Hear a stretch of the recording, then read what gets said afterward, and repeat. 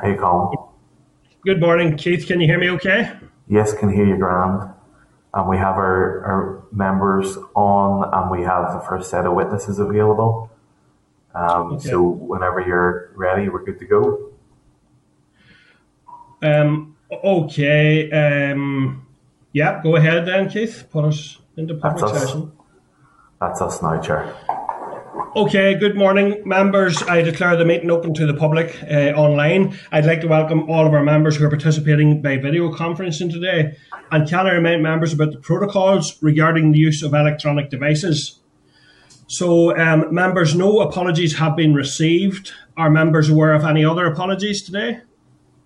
No, thank you. Okay, members, before I go into chairperson's business, there is, I think, a strong possibility now, given latest developments, that there will be a plenary taking place at some point this morning. What I propose to do, members, is that if we can continue for as long as possible and take as much of the evidence as we can and suspend the meeting around that 12 o'clock or earlier, given members, however many members need or wish to travel for that. So I'll just be guided by the clerk as to, or by members as to when they're available. And I think if members are agreed, we continue taking the evidence sessions and try to work our way through them as much as we can and keep an eye on what's happening in relation to the plenary. Are members content with that? Yeah, okay. Thank you, members.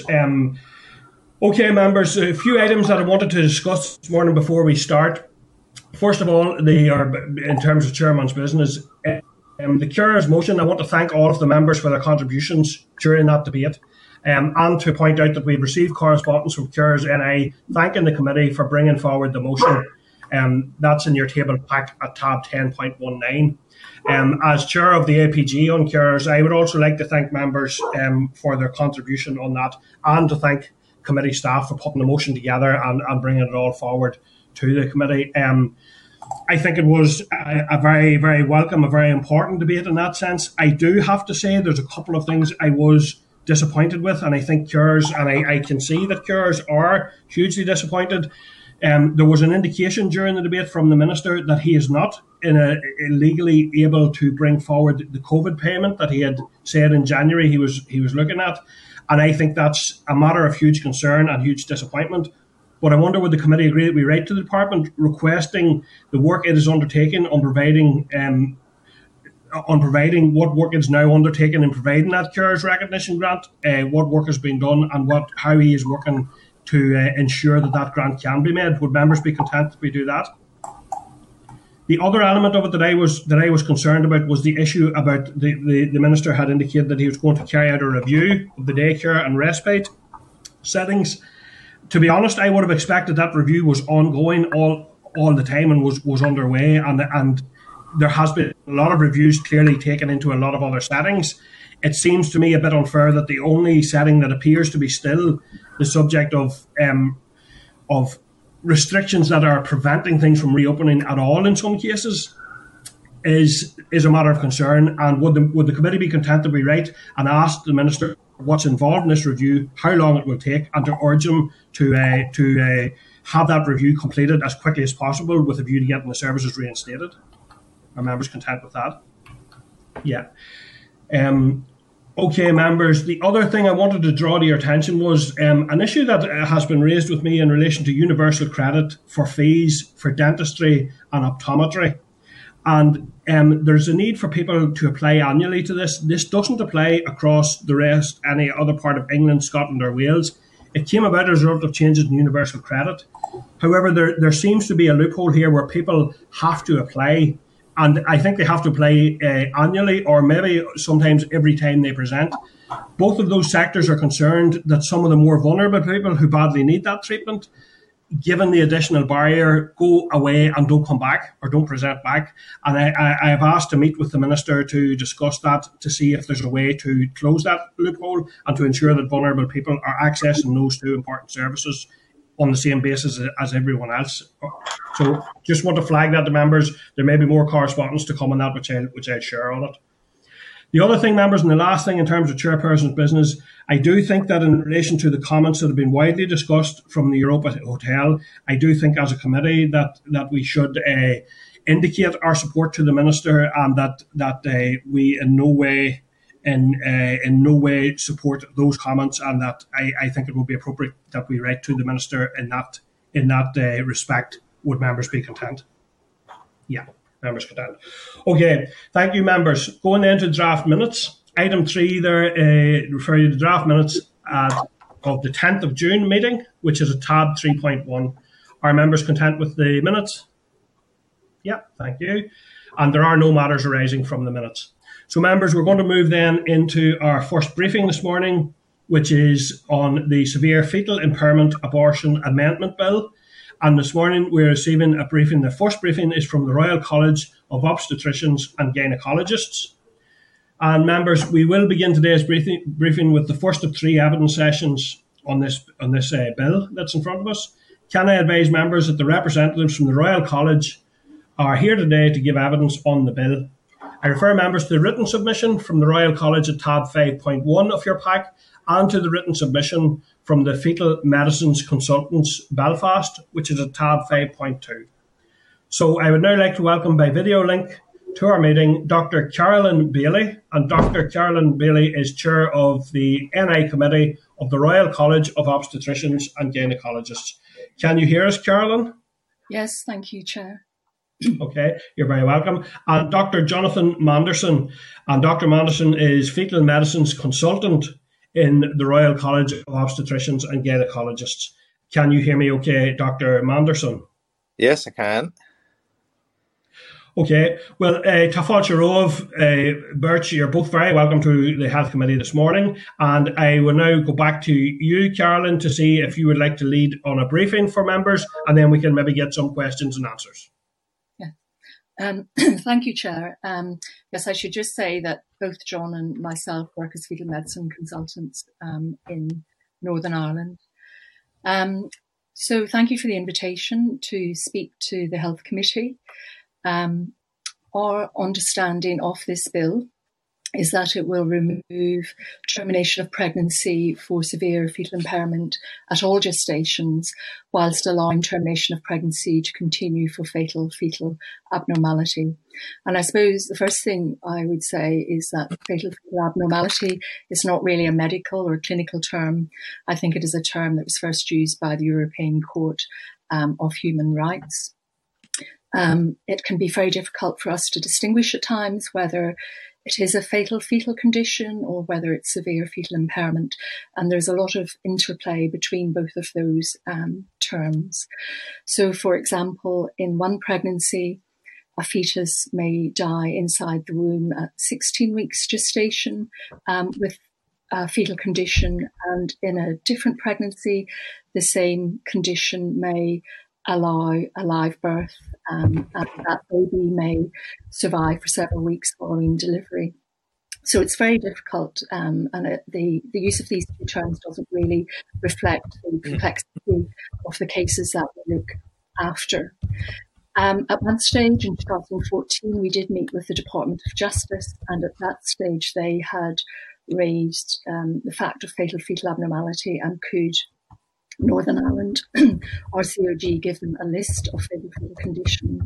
And we highlighted to them at that point that there were real problems with using that term, and that it would be impossible to create a list, and that the term that we had used at that time was severe life-limiting conditions, really to encompass both of the terms being used today. So we have real concerns that if this bill is passed, firstly, that for some fatal fetal conditions, clinicians will no longer have the confidence in some of those conditions to provide care locally, for fear of ending up on the wrong side of the law or the regulations. And we know that colleagues in the Republic of Ireland have had such experiences. And secondly, we're really concerned that we will end up in a similar situation to what existed between 2013 and 2019, when clinicians were anxious and unclear about what was meant by the term an adverse effect on maternal mental health.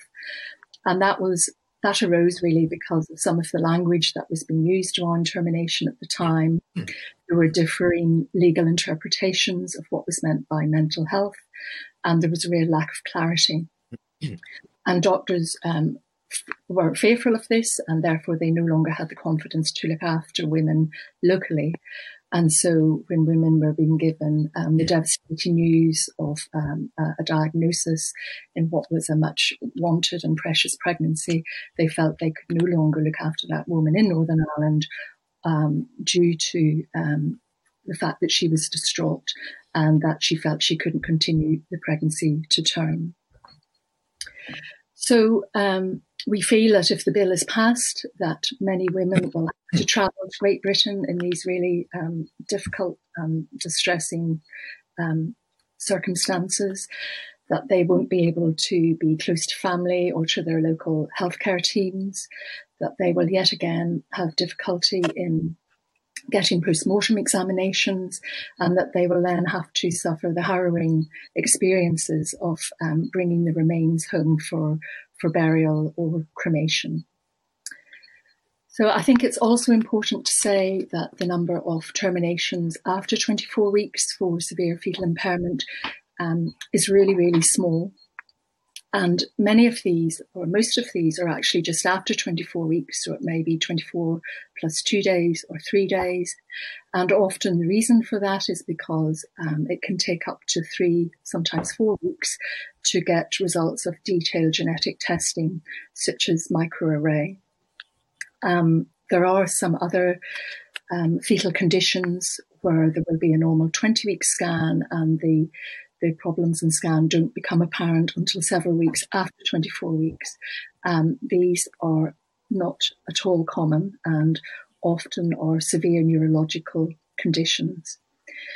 And I think there are other conditions where there is a problem on the 20-week scan, but as the pregnancy advances, those structural abnormalities become much more pronounced and enlarged. And that might result in a really complex surgical delivery for the woman that will confer significant morbidity and which might affect her fertility and her chances of carrying a further pregnancy. So we have weekly multidisciplinary team meetings in the Fetal Medicine Centre in Belfast. We will convene a meeting more urgently than that if there is a time-limited case. And there are a wide range of different health professionals involved in these discussions. And certainly beyond 24 weeks, there would always be a discussion between 2 fetal medicine specialists, the consultant's own obstetrician, fetal medicine midwife, a specialist, which is often the geneticist, but could be a paediatric surgeon or a fetal neuroradiologist. The purpose of the multidisciplinary team meeting is to gather all the evidence, to discuss the diagnosis, the complexity of the diagnosis and the likely prognosis, and the options that would then be available to the woman and her partner, and to then relay that information to the woman and the partner to enable them to make the right decision for them. And it's important for these decisions not to be rushed. It's important that they have time to think through this really difficult and complex area. And since March, we are aware of some cases where decisions have been rushed because of concerns that parents have raised around the media attention that the bill has gained around the 24-week limit. A limited number of women will choose to have a termination of pregnancy when they're given the diagnosis of a fatal fetal or severe fetal impairment condition. And it's important that all women, whatever choices and decisions that they make, that they're well supported and receive good counselling and have good, adequate antenatal support, access to perinatal clinical psychology services. And for those women who do continue to term, that there is adequate support for services such as the Children's Hospice and other care providers. And we fully support that, parents should be supported in the longer term with adequate support, including financial support. Thank you, Chair. Okay, thank you. And Jonathan, do you wish to make some opening remarks, or do you want to go to members now for questions? Yeah, no, it's John actually. Sorry, but no, I would concur with what. John, sorry. You're okay. I would concur with what Carolyn has said. I mean, I work in the Ulster Hospital, Carolyn in the Royal, and I suppose between us we would see our two units between us, which we're both fetal medicine consultants, would see the vast majority of fatal or severe life-limiting fetal conditions in Northern Ireland, and I suppose we're working really at the coalface with this, and we're obviously dealing with patients who have obviously very wanted pregnancies, happy to be pregnant, and they've come to often a 20-week scan or a scan at another period where they're really told some devastating news, and it's an incredibly emotive time for them, for their families. It's a major life event for them, and I think we see this day in, day out, and I suppose what we're really saying to the committee is that we're managing these patients. They are real life patients. They're from Northern Ireland. We're wanting to manage them locally with their local family support, and we're wanting to be able to deal with them compassionately. We're not wanting to be judging them. We're wanting to also manage them safely. We all have a high degree of training. We're lucky in Northern Ireland. We do have really highly trained individuals in this field. In the field of paediatric cardiology, neuroradiology, fetal medicine. I mean, we really do within Northern Ireland have a very highly trained group of people, who the majority of which have all trained elsewhere in the world as well. Myself in Canada, Carolyn in Texas, other people within centres all across the UK. So we're a highly trained bunch of people dealing with these conditions, and we're trying to manage patients and be supportive of them. And I suppose what we're really seeking is also the understanding of that and the support from the Health Committee in helping manage these patients locally. We don't want to get back into a position where these patients, the few of them that travel, will travel regardless of decisions in Northern Ireland. We don't want to get back into that position of patients having to travel to proceed with a termination in these awful situations for them. We want to support them locally, and we're also really concerned that we want to continue to be, that all our staff are very clear, and we are very clear at the minute of the rules and the guidelines and the law. For many years there were incredibly grey areas around that, and this goes back for decades really, and more recently as well, and we really do not want to go back. Carolyn and I are both old enough to have gone through that whole period, so we know what it is to be in that period for ourselves and for patients, and it's a really difficult place to be, when you've lack of clarity, both for us, especially the medical professionals, and patients. So we want to be supportive, and we want to make sure that we're doing the best for these patients, and we're giving them all the choices. As Carolyn said, we give them lots of information. We involve lots of groups that do care for children who have had severe disability or certain conditions. We have patient contacts, parent contacts, so we do have really good links now with the Children's Hospice, and I would also echo Carolyn's appeal, I suppose, for psychology support. We are incredibly lacking in this in Northern Ireland, and I would urge the Health Committee to look at this. We have a population of patients who come through with stillbirths, with fetal anomalies, who really difficult outcomes in pregnancy, and we do not have clinical psychologists in every trust across Northern Ireland to support these ladies. So there is a bit of a postcode lottery.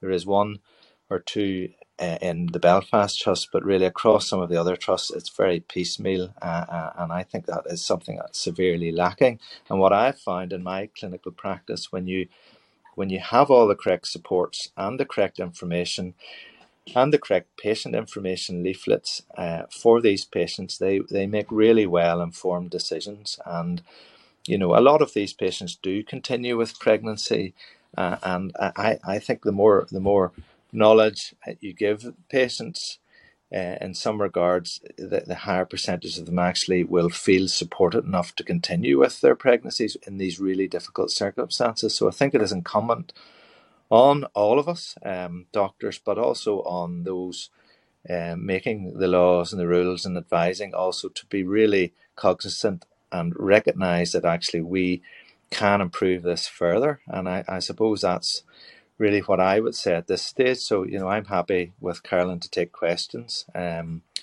I suppose what we're really trying to do is just give you a really clear picture of what it's like in these clinical circumstances and these really wanted pregnancies with patients, real life patients who are in huge distress. And it's a really these are difficult situations to manage. Yeah. Okay. Thank you, John. And if I could just advise, when we go into the question and answer session, if everyone can make sure they're on mute when they're not speaking, and if everyone can use a headset, that does help with the sound. There has been little bits of breaks up in both of your sound, Carolyn and John. So if you have headsets, maybe give those a try. But we were able to follow you. Okay. So I suppose the first question I would have then, Carolyn, is for yourself. And you had said in your presentation that you had a concern that if the bill passes, clinicians would no longer have confidence to deal with some of these cases locally. So can you elaborate for me a little bit as to what you mean by that and what the impact of that would be? Yes. Well, I suppose if we look at fetal abnormality, first of all, and I had mentioned that it can be difficult to distinguish between fatal and severe fetal impairment, and that there is a lot of interplay between the two. So it may be that for some conditions, and we're all aware of the intimidating language that has been used around termination of pregnancy and in 2013, doctors being fearful of being on the wrong side of the law. And I think that is still, something that everybody remembers. And we know that our colleagues in the South have experienced it. So I think for some of the fatal conditions, clinicians will begin to think, right, somebody might interpret this differently. Somebody might interpret this as a severe fetal impairment, but yet I know that in a lot of conditions, the baby will die inside the womb. I'm worried about being on the wrong side of the law, and therefore they act differently as people did after 2013. And similarly, prior to 2013, many of these women were looked after in Northern Ireland, usually under the clause where it said there was an adverse effect on the severe adverse effect on the mother's mental health. And it was acknowledged that a woman may have had underlying mental health issues, or that in those circumstances where a woman was given devastating news, that she was so distraught that she felt that she couldn't continue the pregnancy to term. And so some terminations of pregnancy were therefore undertaken on that basis. If we remove the severe fetal impairment bill, it means that there is nothing written down to make clinicians feel that they can clearly act and continue with the termination of pregnancy for a woman in those very difficult circumstances under the mental health regulation, which is currently Regulation 4 in the new regulations.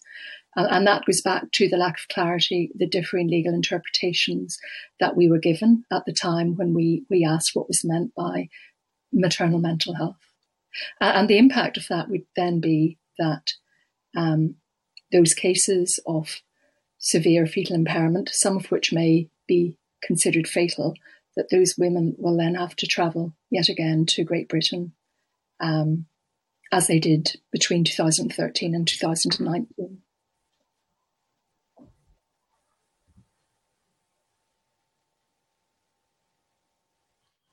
Okay, thank you, Carolyn. Your sound was poor there at a couple of occasions, Carolyn, but I was able to follow the most of that, I have to say. So, can I just check, Clark, is Carolyn's sound poor with you as well, or is it just... Sounds okay at this end, Chair. Well, listen. So I was able to follow it. Okay, Carolyn. So thank you. Were you finished there on that answer? Yes. Apologies about the sound. Yes, I'm finished. Thank you. The other thing then I wanted to just follow up with yourself, John, is around that whole issue of psychological supports and the fact that there's gaps within that, and I think hospice support was mentioned there as well. Can you sort of elaborate a little bit in terms of the difficulties that causes in terms of supporting people to continue with pregnancies? Yeah, I think historically we've been really poor at this in Northern Ireland, and obviously we as doctors have been asking sort of, I suppose, for funding, yet another thing to be funded, but we see the need for it within pregnancy situation, because there, people having even miscarriages, moving right through to severe fetal anomalies, and then moving through to stillbirths, and then moving through to really difficult birth experiences, where they have very traumatic birth experiences. There's a huge number of people that are affected in pregnancy in a negative way, emotionally, psychologically, and certainly, our focus today on the severe fetal anomaly, fetal group. I mean, these women, these are wanted pregnancies. They come through, and we as doctors, because we're working every day, we have to remember that for this patient, this could be their one pregnancy or one of their most major life events in their life, and it's an incredibly emotive time, and I think they need supported. And we try our best. We see them, we counsel them, we're very sympathetic. We have fetal medicine midwives who would ring these patients and keep in touch with them. Some trusts would have bereavement support, but again, it's very piecemeal, and again, a lot of patients are not seen or don't have those facilities to be seen, and will go, will maybe have a review with a consultant in 6 or 8 weeks, but really what they need is ongoing psychological support from a professional trained in the field, and that will make their life moving forward better. Will reduce the numbers that then have like a post-traumatic stress problem, and will help them in any future pregnancy, because they enter future pregnancies incredibly nervous and worried. And I think as well that sort of those supports, adding those supports in at an early point for patients, will allow them to have the confidence to make good decisions, informed decisions where they're supported. So I think there is a huge need and a huge gap in our service here for in these sort of supports. I think Carolyn can maybe update. The Royal would have someone, but again, these people are inundated and really only work so many hours a week and just cannot see the number of patients coming through. And I see it within our service. Again, we really struggle to give these ladies the psychological support they need, and even when they're referred back to their GP to be referred on to a psychologist, the waiting lists are absolutely enormous. And just the earlier you manage these patients, the better. Leaving something half a year, a year, 2 or 3 years down the line just does not work for these patients. So I think that does need looked at, and I would sort of encourage you all really to look at funding for that. Yeah, thank you, Joe. And I have to say, actually, I have dealt with on several occasions, and I'm sure all reps have, not only and obviously the women who are impacted are first and foremost in their minds, but actually the impact on fathers as well in terms of stillbirth and loss of pregnancies is massive. But we're not even at that stage of supporting the women, never mind the other people and the other family members affected. So I think that's a huge issue indeed, and thank you for that answer. I'm going to go to members now. So first I'm going to Paula Bradshaw, then Carolyn Killen, Jonathan Buckley, and then Jerry Carroll. That's who I have at this point in time. So I'll go to yourself, Paula, please go ahead. Thank you very much for your written and oral presentations this morning. I asked a question last week, and I think it's probably more directed at you, John, and that's really just to give an outline of how long and what steps you have to go through in terms of training and duration and different posts does it take for you to become a fetal medicines consultant? Thank you. Oh, I can't hear, John. I think you may be on mute, John. I was on mute. John, Apologies. you're on mute. Maybe we need broadcasting to. Yeah, go ahead now, John, please. Yeah, sorry about that. I suppose to give you an example, we all train as general obs and gynae consultants, and that training takes probably about 9 years. On top of that, then we do, to become a subspecialist in fetal medicine, you do a 3-year training program. 1 year is research, 2 years subspecialty work within fetal medicine. Often that research extends out. So in my case, and I did a doctorate as well. So within that, so I was sort of training in that whole area for 4 years. One of those years I was in Canada, in Toronto, in a fetal medicine centre. So the majority of us have trained to that level. So we have all the general training that any obs and gynae consultant has, but in addition to that, we have an additional 2 to 4 years training. And then we're working, obviously, in those fields. The fetal medicine field within the UK is really a world leader, but it's also a very close-knit community. We would attend all those sort of yearly meetings with very close contacts with our colleagues across the UK and Ireland. We're really connected through the Royal College in London, and we would have trainees who train in Dublin and train in London and train elsewhere in our units and train across and go to some units specifically for training in certain areas. We have very strong links at the minute in Belfast with St George's Hospital in London, at a personal level and indeed at a work level. And we have a lot of patients, certainly in my unit, I would send my ladies with twin problems, twin transfusion problems, laser treatment. Some of you may have seen Dr. Baskey on the television recently and saving babies' lives with doing fetoscopic surgery. That's the consultant that we link with in London. So we are highly trained. As part of our training, we train not just in fetal maternal medicine. We spend time in the pathology labs, in the genetic labs. We spend time in intensive care managing really sick patients. So it's a really thorough training program. I spent time with sitting weekly with a psychologist for about 3 months in clinics where she was talking to patients. So we have a really broad spectrum of training, and then obviously our practice is very clinical. So we're really dealing with patients, and we link with our practice with other specialties such as neuroradiology, looking at MRIs now. So technology keeps advancing.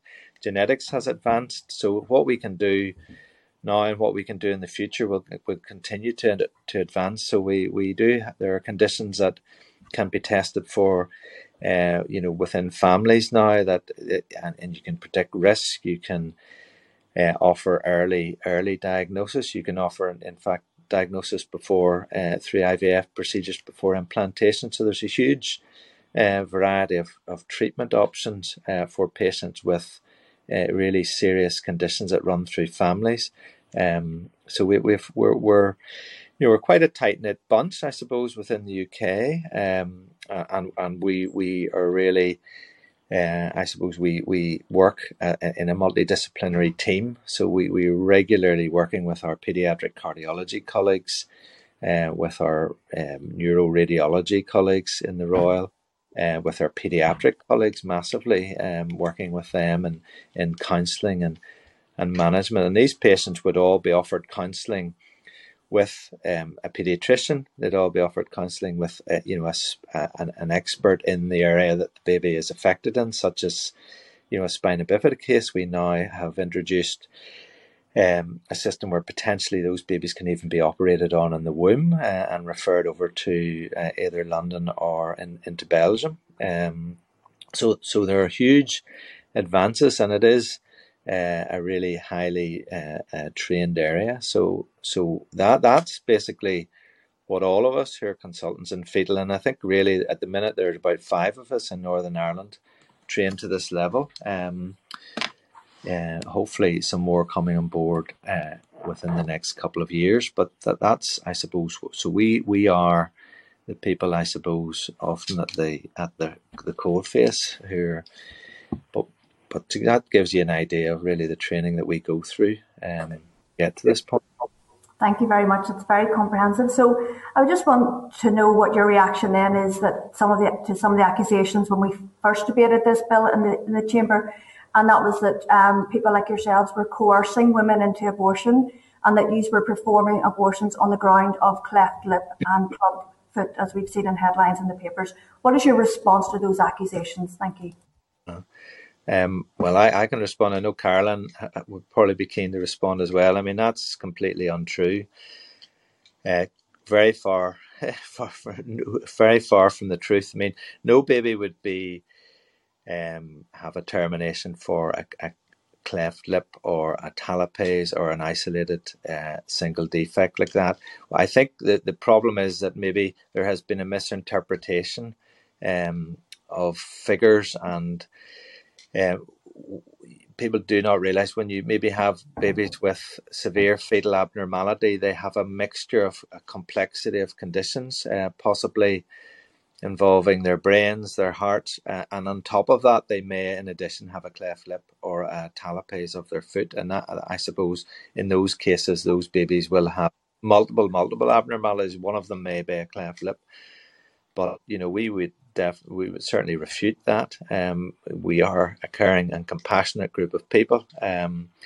We are trained to a high level. We're trying to manage really difficult situations, and we're managing our local population to a high degree. We do have, and we would encourage people to get postmortems. So there is an audit process really looking at what we have diagnosed in ultrasound, and then confirming that then by a postmortem of a baby, and that gives valuable information moving forward to future pregnancies. So we really strongly encourage that for women as well to go forward and have postmortems. So there is oversight to the system, and certainly we would refute a lot of those allegations that were made. It's really disingenuous, actually, to be honest. But maybe Carolyn would like to have a word on that as well, because it was quite something to hear all that.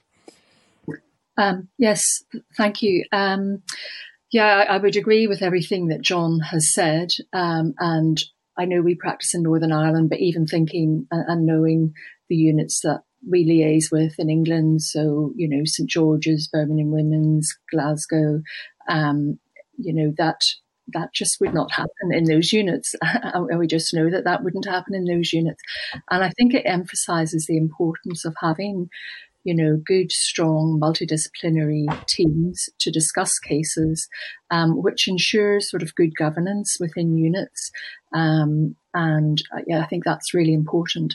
And of course, there is bad practice everywhere. I would think, I agree with John about, the isolated club foot or talipes and cleft lip. I imagine that is just listed as part of a spectrum of abnormalities in one baby, perhaps with severe chromosomal problems. But also the implication that these babies would be terminated up until term is just something which will not happen in Northern Ireland. And I know it doesn't happen in St George's. I know, obviously we have had discussions over the years, or things have arisen. So we're very well aware of what is acceptable and unacceptable in units in the UK.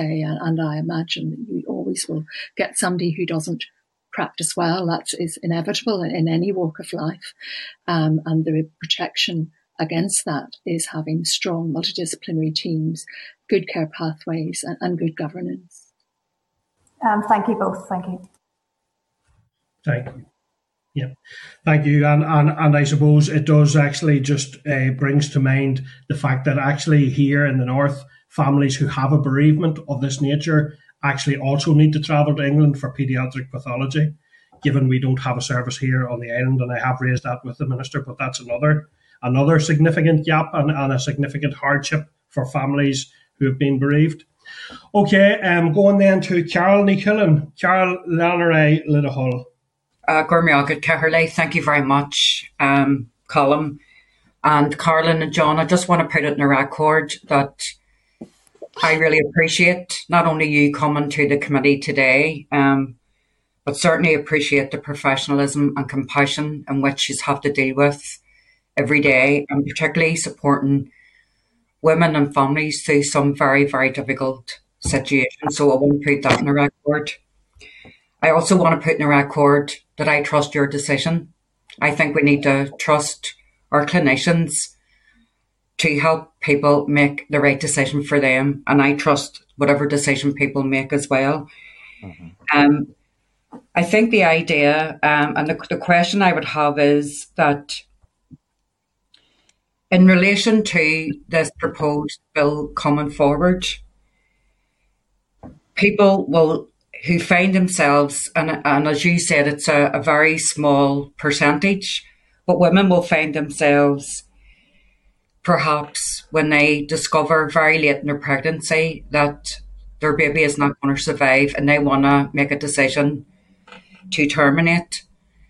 So, and that is the case where babies can't survive out of the womb. They will still have to travel if this bill or any other bill goes through. And then the issue that I have is that you raised it, John, and Colin raised it as well, that our psychological services aren't what they should be to support not only the women, but their families. So you've kind of covered that, and that's something Orlia in particular has really majored on.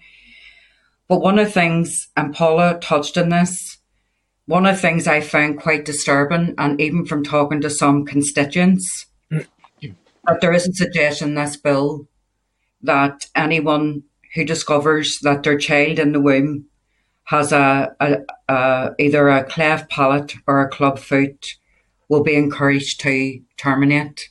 Now, that for me not only has hurt those families, but it's also hurt some clinicians as well. We received presentations from the Royal College of Midwives and NIACT last week. Very, very credible and compelling and compassionate people like yourselves.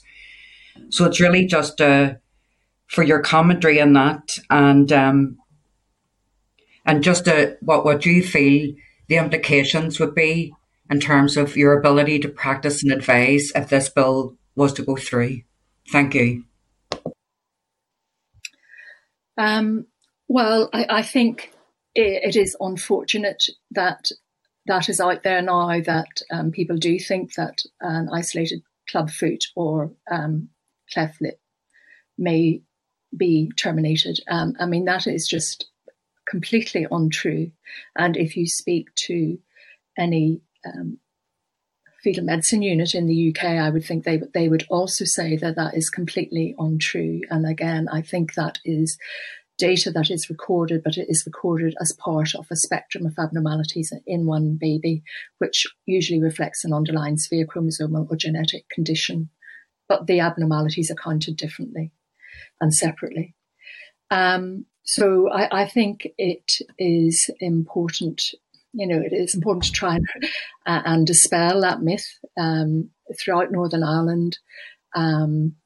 I think that's part of the problem with abortion, because it is such an emotive subject, and particularly here in Northern Ireland, that there are all of these ongoing discussions in separate silos, and there's a lot of secrecy. And I think we are all about transparency and the importance of, having good governance within trusts, which you can provide with good, very multidisciplinary team meetings, with very good care pathways, with very good support networks for parents, irrespective of what decision that they make, and possibly, more discussion about this regionally will help to dispel those myths and actually show what the support and what the pathways are for women who end up visiting fetal medicine, having to visit fetal medicine centres. Thank you.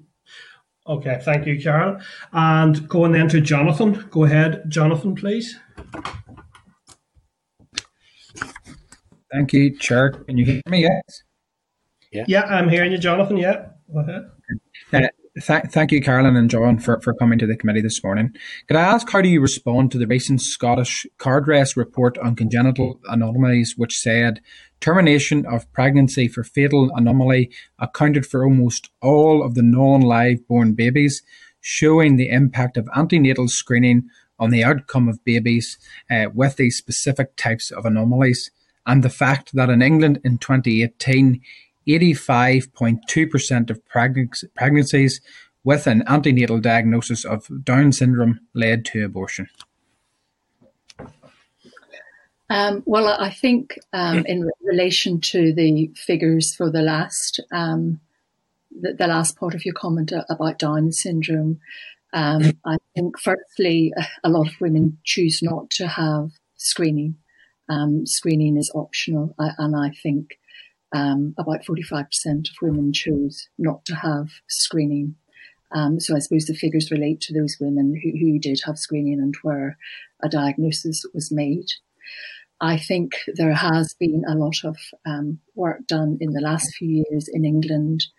There was a consensus statement released by the college, or COG, and the Royal College of supported by the Royal College of Midwives and Society of Radiographers, which looked at sort of the terminology around screening and emphasising the importance of, proper education and the importance of proper counselling before a woman actually has screening and what the implications of that screening process are.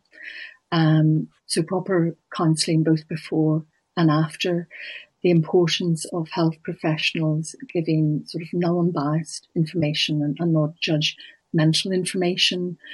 And I think the importance of women being aware of the support services that are available for children that do have disabilities. I think in Northern Ireland, actually, although there is much to be improved upon, that we have good networks and mechanisms in place, which of course can be improved. And that is something that can perhaps be discussed in future discussions with the Health Committee. I think there is a lot of education that needs to happen around screening. I know the RCOG had worked with Down Syndrome Association and some other groups, and they looked at the terminology that has been used in some of the guidance and the online e-learning platforms. And together they have modified that terminology. So I think, changes have been happening in recent years, and I'm sure there is room for improvement moving forward. See, I suppose from what I've listened to there, and obviously your presentation was cutting out slightly with me. I'm not sure if that's on my end or yours, Caroline, but I feel that the approach is very much based on the perspective of mothers who want to end their pregnancies as opposed to the options. What would you say to someone with Down syndrome or another non-fatal disability who says that having a law that says unborn babies with disabilities like theirs can be aborted up to birth precisely because of their disability makes them feel like they should not exist? Yeah, I completely can see why they feel like that. I think it is also, it is not, to my knowledge, something that happens in units in England. I can understand that there have been maybe one or two cases, but in good, well-renowned units, they would not consider termination up until term for a Down syndrome. And I know that from chatting to colleagues in England. So, and that would certainly not be the case in Northern Ireland. We would all be aghast at something like that happening. So I think, part of the problem in Northern Ireland is that the law has been very unclear And we did have a law that was based on maternal mental health in the past, which then became very unclear and women were having to travel. So I think each case is a separate case. Each woman is a woman with very different circumstances, maybe circumstances at home, maybe other health problems, maybe circumstances that really none of us really know until we're in those circumstances how we would feel and what support we feel that we have. So I know that the law is now based on a fetal problem, but all these decisions are made basically from the maternal perspective. And women make very different decisions, very many different decisions. So I would see that it is still coming from the maternal perspective, and that those decisions are made on a case-by-case basis after thorough consultation and counselling and giving information to the parents to make them aware of what support would be available, which may help them to continue with their pregnancy. Yeah.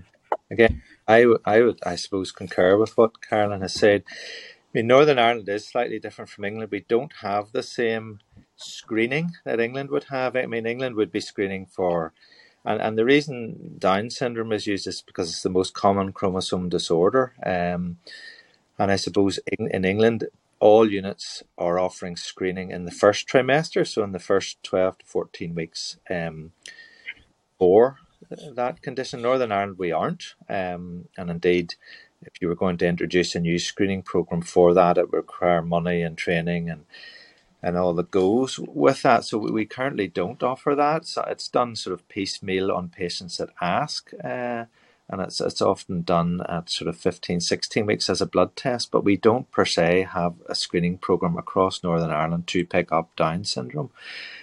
So what is happening in these wanted pregnancies is that things are being found on ultrasound at 20-week scans, or indeed people are going privately and having private genetic screening at an earlier point and coming with a diagnosis of certain conditions. So it's not in any way a targeted search for program. I mean, the reason the 20-week scan is done is to pick up conditions that, so we can manage patients properly, have them referred to the right units, so the babies with cardiac conditions, gut conditions, brain conditions can be managed in the womb if possible, delivered and supported and delivered in the right places to manage them immediately after birth. And again, through fetal medicine, we're very much managing patients on a patient-by-patient basis, and we're respecting the decisions that patients are making, but we are totally supportive of whatever,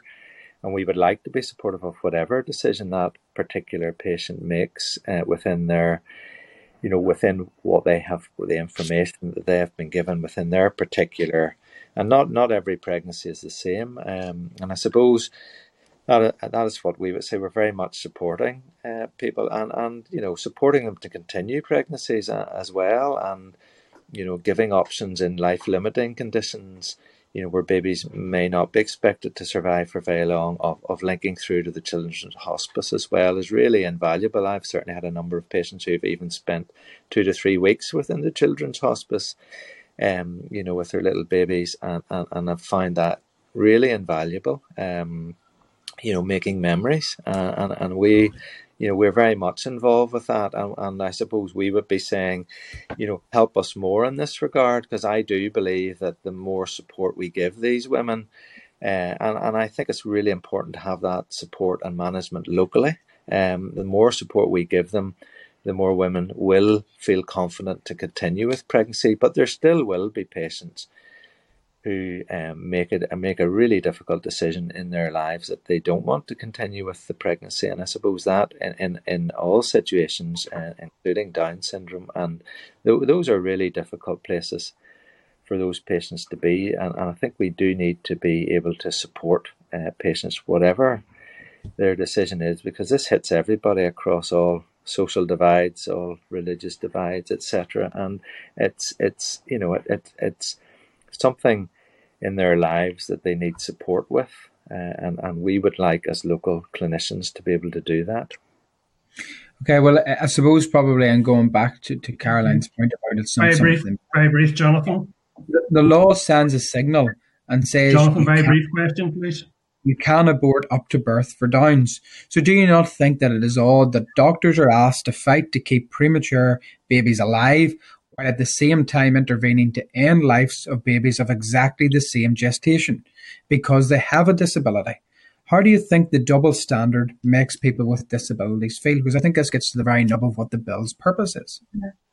Well, I don't think that the law does say that you can abort a baby with Down syndrome up until term.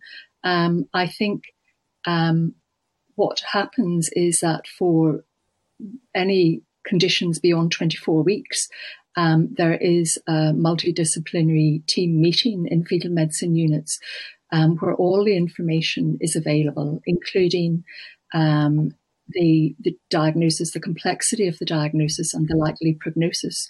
And I would, from chatting to colleagues, suggest that in most units after 24 weeks, that in most cases of isolated Downs, where there aren't any other complex associated abnormalities, that most units would not agree to that. So I don't think that the law does say that you can abort a pregnancy with Downs up until term. I think that is, that is not what has been practiced, and I think that needs to be very clear. We're not doing, that has been used a little bit. That is not what is happening, and that is not what we would be wanting to do. And I would agree entirely with Carolyn. Each case is taken as an individual case, but we would certainly not be promoting that in any shape or form. Okay, thank you. Thank you, Jonathan. Thank you. And moving on to Jerry. Carol, go ahead, Jerry, please. Thanks, Chair. Thanks, Carolyn and John, for your presentation this morning and the briefing paper that we got before. Just a couple of quick questions. I mean, I suppose there's some, information in your in the written evidence, which is quite important and useful. I just want to tease some of that out here this morning. I think the comment about needing to have, and if the bill is progressed, and that it will ultimately prevent, and I'm quoting here, a patient-centred, individualised approach to care for women who may already be distressed, and ignore the clinical complexity of severe fetal impairment. I mean, we in the Health Committee constantly talk about having a patient-centred approach of care, patient-centred focus of health, and that's true for everything, and it should be the same when it comes to pregnancy in terms of terminations, and obviously I think it's important to challenge that idea that women are just deciding willy-nilly without consulting with their NDTs or their or whomever that they need or have to get a termination. So I think challenging that is important. Just the one of the paragraphs in your presentation discussed about terminations in England and Wales in 2019, where Down syndrome was mentioned. It says here there was a total of 12 abortions. So I'm not sure if that's just solely for a diagnosis of Down syndrome, but could you maybe tease that out? Because I think there's certainly what appears to be either a misconception or an inaccuracy in claiming that the majority of diagnoses of Down syndrome end up in a termination, which my understanding is that's not the case. And could you maybe either speak to that figure or maybe kind of challenge that misconception that is unfortunately repeated? Yes, I thank you, Jerry. I think that those figures relate to after 24 weeks gestation, where it is most likely because there has been a late diagnosis because of some other complex problem in a baby with Down syndrome. So they can have complex cardiac abnormalities, sometimes quite severe structural neurological problems. And I think that is what that refers to. So later detection after 24 weeks. I think a lot of the discussion, about late termination up until term, I mean, that is just not accurate. Sometimes people will also refer to late termination as anything after 24 weeks. So there is a little bit of confusion as to, is it 24 plus 1, 24 plus 2 weeks, or are we talking about term? But the figures relate to Down syndrome after 24 weeks, where there was another complex abnormality detected, and sometimes those aren't detected until after 24 weeks. Mm-hmm. Yeah, thanks. And just another quick point. In the presentation as well, it says about, and I think this is crucial. It kind of speaks to something what Jonathan said. The presentation said that some women will choose, in the event of a fetal diagnosis, some women will choose to continue the pregnancy with the option of palliative care, and we kind of touched upon that already. And that decision must be respected, supported, and again, an individualised care plan agreed. I think that's crucial here. This is really, from my and I think most of the committee's point of view, that you need to have a situation where people aren't forced to make decisions. And I think this bill actually, and we kind of teased this out a bit last week, might actually force women to make decisions before the 24-week period. And obviously, women should have access to all the palliative care and support and psychologist support as well. And just finally, the figure for, I think this is so if the law was changed, if the bill was passed, I think this would prevent 5 women a year from accessing the termination after 24 plus weeks. And to me, obviously, that's not only a tiny amount of people, but also the amount of distress that would cause those women seems to be quite large. And also, a lot of stress it would cause people who have, maybe had stillbirth or other kind of traumatic or difficult pregnancy. So I take it it's, you want to come in there? Sorry, Carolyn, yeah. Yes, I suppose just in relation to the last 2 comments that you made, I had mentioned 5 patients in the report, but in fact there were less than that. And most of those were just after 24 weeks. So in the 24th to the 25th week of pregnancy. Most of those were because results hadn't come through in time. And obviously with data protection and privacy laws, we can't expose, to say what those conditions were. But they were very complex conditions. Unfortunately, we can't discuss them because we could then demonstrate the complexity of the nature of those problems. I think, and also in relation to your comment before that about supporting women who continue with the pregnancy, that is very much, I think, where, how we start off conversations in the fetal medicine unit. In the fetal medicine unit in Belfast, we do have relatively good support, but it could be better. But we have good antenatal bereavement, midwife support, clinical psychology.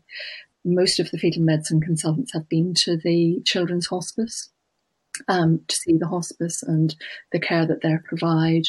We have had meetings, including regional meetings with the children's hospice, and we're just about to start to pilot some care pathways with them for antenatal care and care during labour and after delivery. Just to ensure that the care is as comprehensive and as supportive as possible.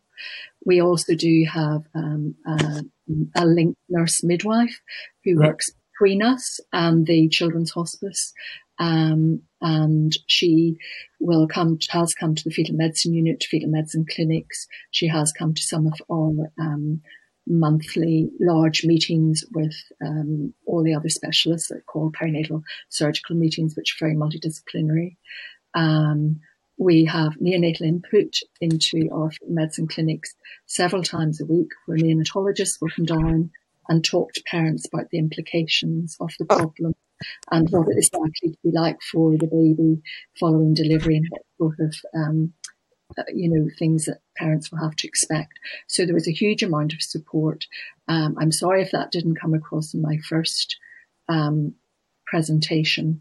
That is very much what we are about in fetal medicine.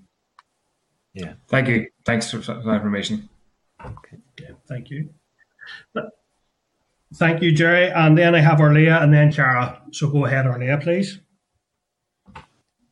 Thank you, Chair. And just first of all to John and Carolyn, I would like to say just to express my thanks to you both in your role as doctors, as clinicians, who are obviously dealing with the most complex and difficult of situations, but who are clearly providing that support and treatment for many women and families going through something that doesn't bear thinking about unless you've experienced it yourself. I just want to say thanks to you both for that and for your comments that you have made today.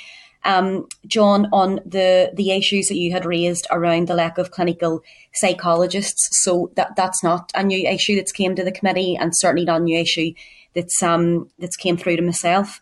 So we are aware of it, and we have actually been dealing with trying to open up a conversation with the Minister of Health to appoint a lead psychologist onto the management board for the department.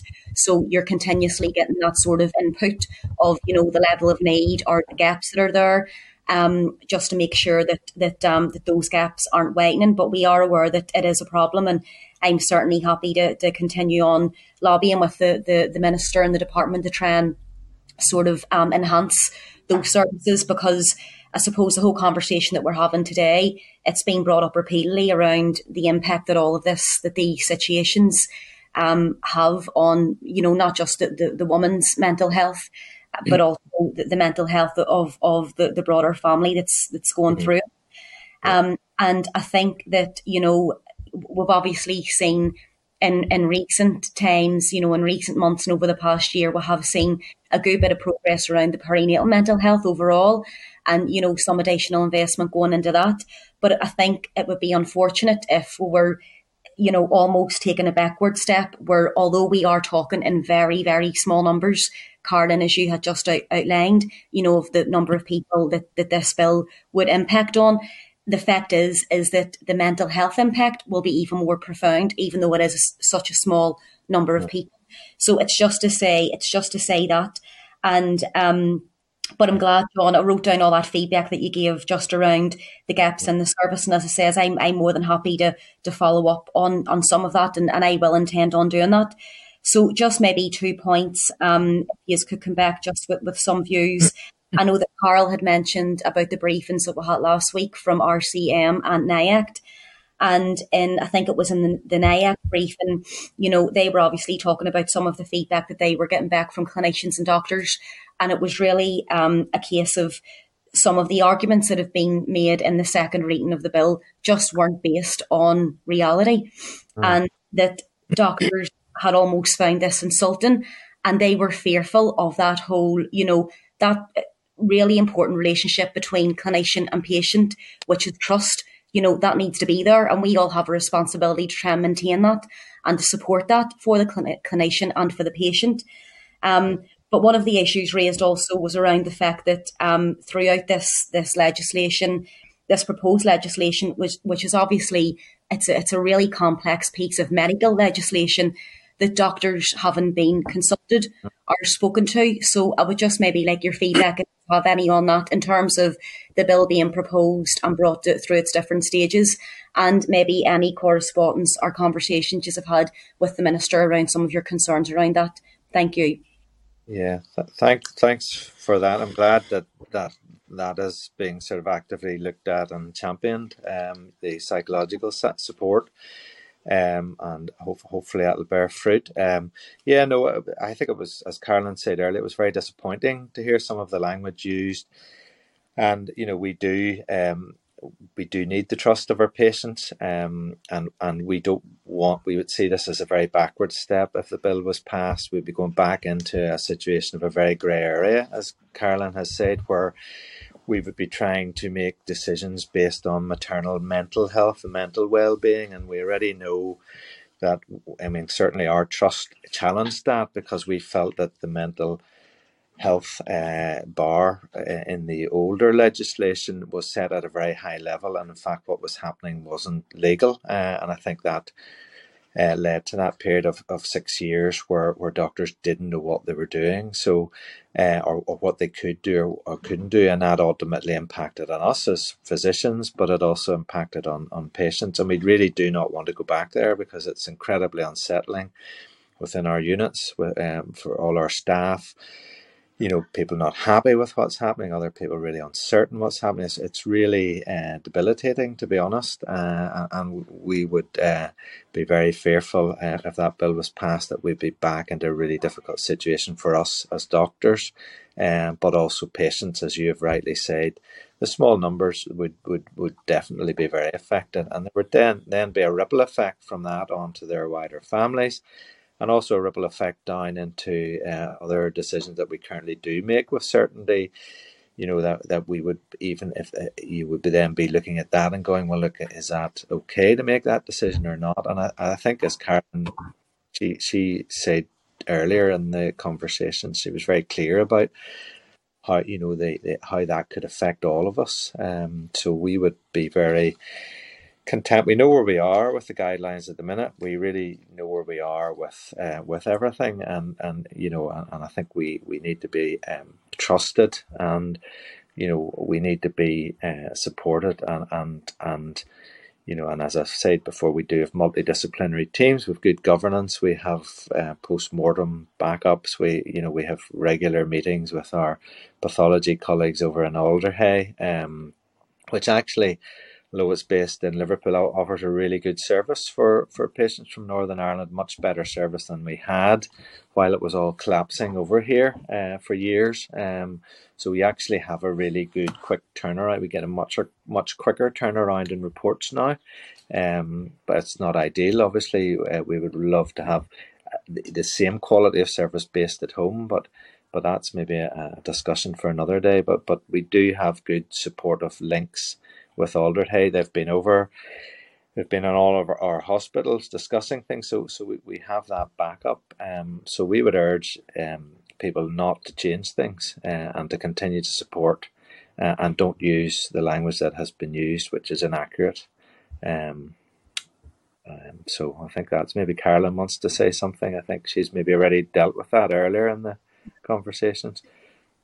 Thanks. Yes, just to my knowledge, there has been no correspondence with any, certainly not with any fetal medicine consultants, and I don't think any of my other colleagues in wider obstetrics and gynaecology were consulted prior to the reading of the bill. Okay. Listen, Carolyn and John, thank you very much. Okay, thank you, Leah and panel. And go on then, finally, in terms of indications, I have now to Ciara Hunter. Go ahead, Ciara, let it on. Thank you, Chair, and thank you to both John and Carolyn for being here this morning. Your contributions have been very helpful, and it's really helpful for myself to hear kind of the medical insight and aspects of this. I really appreciate the point that you had made around prenatal screening here. I've raised over the past number of weeks to other panels about, compared to other parts of these islands, it's really quite poor. So just to note that point. But today, essentially, I have a question. I'm just looking a bit of clarity around gestation. And at what point of gestation most fetal abnormalities are found, and also severe fetal impairments. So any clarity on that? I do recognise every case is unique, but any information would be very helpful. Thank you. Well, most will be picked up at the 19-20 week scan. That's when most structural abnormalities would be picked up, or suspicions of a severe underlying chromosomal abnormality. Some will be picked up a little bit sooner. There will be very occasional major fetal abnormality that might be picked up at the booking scan, but most will be at the 19-20 week scan. Yeah. And some also, I think, come through to us because a number of patients choose to have genetic testing In the private sector, there are tests that you can have done, a maternal blood sample that looks at the chromosomes of the fetal chromosomes in the maternal blood from 10 weeks. So there are patients that come through around the 12 to 14 week stage as well, with a diagnosis of a severe chromosomal condition that we know is fetal or severe impairment. But yes, you're quite right. There isn't a wholesale screening program across all our trusts in the first trimester at an earlier point. So we are relying on, I suppose, the scan would pick up abnormality. The other thing to say about that is not all babies with severe chromosomal conditions have a scan abnormality as well. So often when you see a structural abnormality on top of a chromosomal abnormality, it will be, again, at the more severe end of the spectrum for that chromosomal abnormality. Thank you both. That's great. Thank you.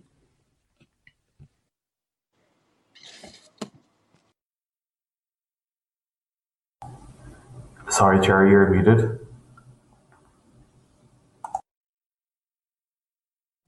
Thank you, Clerk.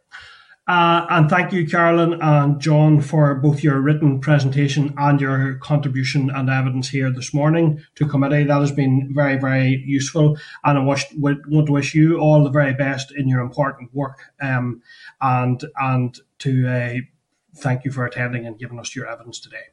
So thank you, panel. Thank you. Okay, members. I'm going to go now just to double check with Clerk. Do we have the next? Yes, we do have the next panel, I think, ready to go, members. So I'm going to propose that we move straight into that, given the time pressures this morning. So this is item 6, another evidence session in relation to the Severe Fetal Impairment Abortion Amendment Bill. And this briefing is from the Presbyterian Church in Ireland, Christian Action Research and Education, Both Lives Matter, and the Evangelical Alliance NI. So this is a further evidence session, and I refer members to the written submissions received at tab 6.1 to 6.4 of your pack. Representatives from a number of organisations are here today to give evidence on the bill. And I would like to thank members for continuing to conduct these evidence sessions in a way that is compassionate and considerate of the significant issues that we are dealing with in relation to this bill. So I would now like to welcome Miss Karen Jardine, who's Public Affairs Officer with the Presbyterian Church in Ireland. Good morning, Karen. Can you hear me okay? Good morning, Colin. Yes, I can indeed. Thanks very much, Chair. Good morning. And we're joined then by two parent representatives, the first of which is Miss Grace Cahoon. Can you hear us okay, Grace? Yes, I can hear you, yep. Thank you. Your volume's a little bit low there, Grace, but hopefully we'll get you okay. We're also joined by Mr. Stephen Lowry. Stephen, can you hear us? Can you hear us okay, Stephen? Yes, thank you. Thank you. Okay. Then we are also joined by Miss Sarah Pike, who is the Early Human Life Policy Officer with Cura NI. Can you hear us, Sarah? Yes, thank you. I can hear you. Thank you. Miss Dawn McEvoy, who is co-founder of Both Lives Matter. Can you hear us, Dawn? Thank you. And Mr. David Smyth, who's head of Evangelical Alliance here in the North. So listen, I very sincerely want to welcome all of you to our committee meeting here this morning. It is clearly a large panel, and that will provide its own challenges in terms of how we manage the session. But we'll do our best, and we'll try to get that conducted with the technological limitations that we have.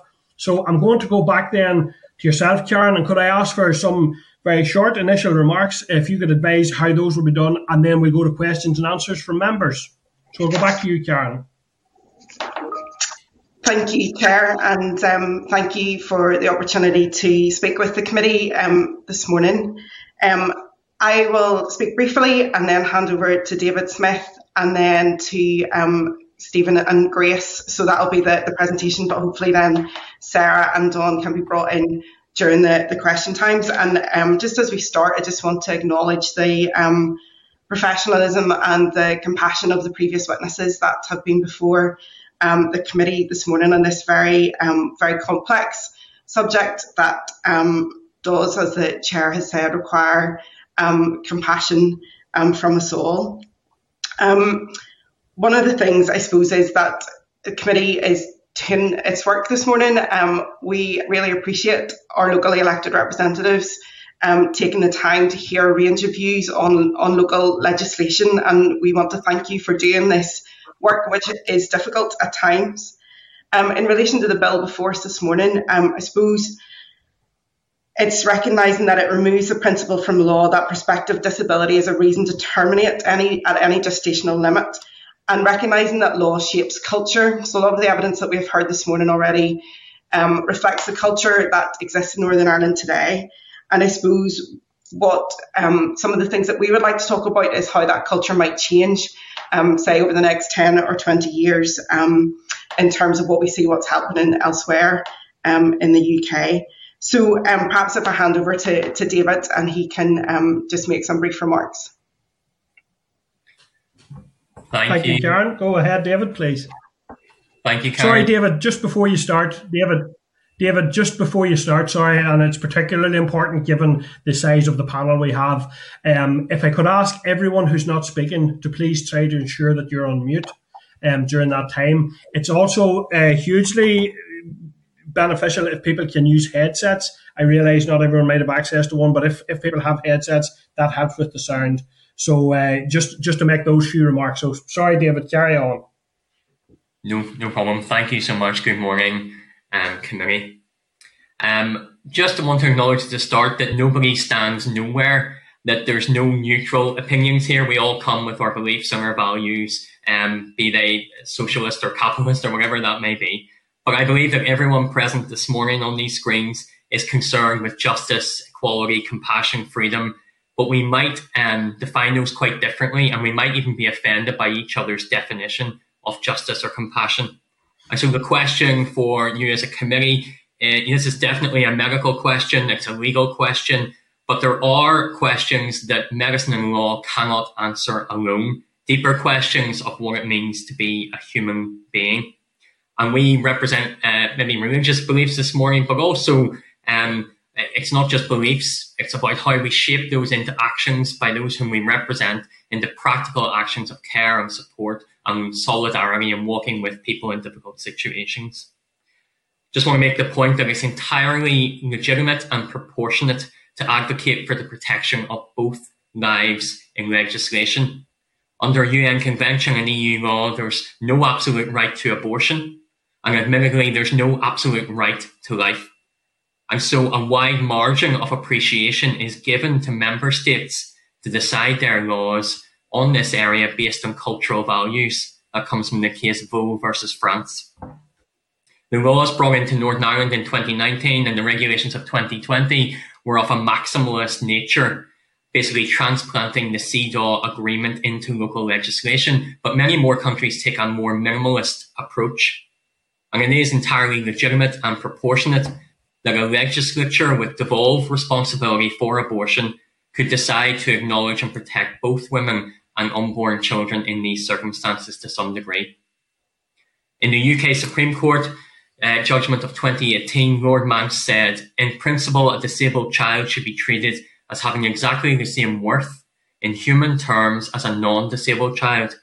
This is also the consistent theme of the United Nations Committee on the Rights of the Persons with Disabilities, expressing concerns about the stigmatizing of persons with disabilities as living a life of less value than others, and about the termination of pregnancy at any stage on the basis of fetal abnormality, and recommending states to amend their laws accordingly. Both law and medical care across the UK and these islands already acknowledge the continuity of care pre and post-birth. That's why if a child in the womb suffers medical negligence or malpractice, they have until 3 years after their 21st birthday to bring legal proceedings. The adult is legally recognised as one and the same person as the baby who was in the womb. That brings me to that final point, my final point. I am someone with a cleft lip and palate, and I was interested to listen to the previous discussions, and I note the committee's concern and the clinicians' concern that there is a perception out there that abortions are happening solely on the basis of a cleft lip and palate or club foot. Now, my understanding from the data is that that has happened in the past. In 2003, a legal case was brought specifically about that by Joanna Jepson. And so I would be encouraged if the committee today would state their support for a bill like was brought to the UK Parliament last year, which would specifically stop or prohibit abortion based on those grounds, so that there is no confusion out there. I think it would be really helpful for the public to know that. At this point, I'm going to hand over to Grace. Thank you so much. Thank you, David, and thank you, Grace, and go ahead, please. Thank you for the opportunity to speak today. I'm a mother of two, to James, who is 6, and Harry, who is 18 months and has Down syndrome. It was a shock when we heard that Harry had Down syndrome after a relatively straightforward pregnancy. Harry was in hospital for a period of time following his birth, and during this time we tried to get our heads around this news. How would we share this with friends and family? How would everyone react? How would we tell his brother? Thankfully, immediately after Harry's birth, we were surrounded by positivity and encouragement, and we continue to be. We do worry about the future at times, but what parent doesn't? We have a happy, strong, determined little boy who is adored by his brother, who just sees him as Harry, or in his words, his best brother. Down syndrome does not define who Harry is and what he will become. At 18 months, he's already striving to achieve and amazes us every day with how much he's learning and developing. I'm proud to sit here today representing many of the other amazing children and families we've met on our journey so far, many who would echo the thoughts I'm sharing today. I know from personal experiences I've heard that not all women who have had prenatal or postnatal diagnosis of Down syndrome for their baby have had the positive response from medical professionals that we've thankfully experienced, particularly those in England. I'm concerned that this law will reinforce discrimination against Down syndrome here in Northern Ireland, and that our culture will begin to change. When a parent is told there's a possibility of a diagnosis of a disability such as Down syndrome, they should not lose any rights as a result. This is about equality. We live in a society that constantly talks about equality and inclusivity, yet here we are taking away the rights of a baby like Harry before he or she is even born. My older son would be protected after 24 weeks. My youngest could have been terminated right up to birth. Why? Do we want to live in a country where Down syndrome and other disabilities are seen with such negativity and fear? How would a change in this law impact adults and children with a disability? It would make them feel equal and help them know their lives are valued. Thank you. And I'll now hand over to Stephen. Thank you, Grace, and thank you, Stephen. Go ahead, please. Hi, everybody. Good morning. Can you hear me okay? Yeah. You can hear me, yeah? Yeah, we're hearing you fine, Stephen. Okay. Go ahead. Thank you. Well, yeah, good morning. Let me say thanks as well to the committee for the opportunity to speak. I've been asked just to share some lived experience as a parent of a child with disability. My wife and I, we found ourselves thrust into the world of disability when we became parents to our daughter, Rose. Rose was born with severe mental and physical disabilities. We didn't plan it. We didn't choose it. And I noticed that the term bereavement has been used already this morning. And I guess in hindsight, that's fairly true. We entered into a grieving process, perhaps for the child we didn't have. Perhaps we grieved over the life that we could no longer live. And maybe we grieved the perfect child and the perfect life. And maybe grieve is a fair enough term, because it's painful to learn suddenly a lesson that usually requires time, a lesson that we all will learn that the perfect life and the perfect child are fallacies, and that in life there are no peaks without valleys. If there was one thing that I want to express this morning to the committee, it would be that what is often seen as a tragedy is not. We think it is because disability cuts across the grain of our hopes for perfection. Disability can be seen as a as an intruder into how we expect our lives should be, or how we want our lives to be. But in being asked to share my experience this morning, my honest experience is as far from a tragedy as can be. My experience is not a tragedy. It's more of a love story. Being a special needs parent has brought me into a world of emotions previously unknown. Grace has just said that all parents have worry, but there is a worry that's unique to special needs, and I would go so far as to say an angst, even, and it would be disingenuous to deny that. But there is also a tremendous joy in my world of special needs, and it would be equally as disingenuous to deny that. Now, that joy is in the same cup as the angst, and it's a cocktail, and I have to drink them both. But this joy that I want to talk about, I encounter this joy. I encounter it in myself. I see it in my wife. I see it in other special needs parents and caregivers. In Rose's school, it's evident, and it's a joy that I think is rooted in the act of caring. It's a joy that comes from the act of kindness, even an exercised offering of kindness over a lifetime. It's a joy, I believe, comes from a focused life of caring for the vulnerable, of giving dignity to the very least. And I have found a profound sense of meaning and life purpose in those things through disability. I can fully understand why a diagnosis of disability is seen as a tragic, and a term used already this morning was the unthinkable. And I can see the difficulty in asking people to accept something they don't want. But my experience is one of a very welcome tragedy, a very welcome disruption to a perfect life. My experience is a sorrowful joy. And my story is not a tragedy, but it's a love story. Thanks for listening. Yeah, thank you. Thank you, Stephen.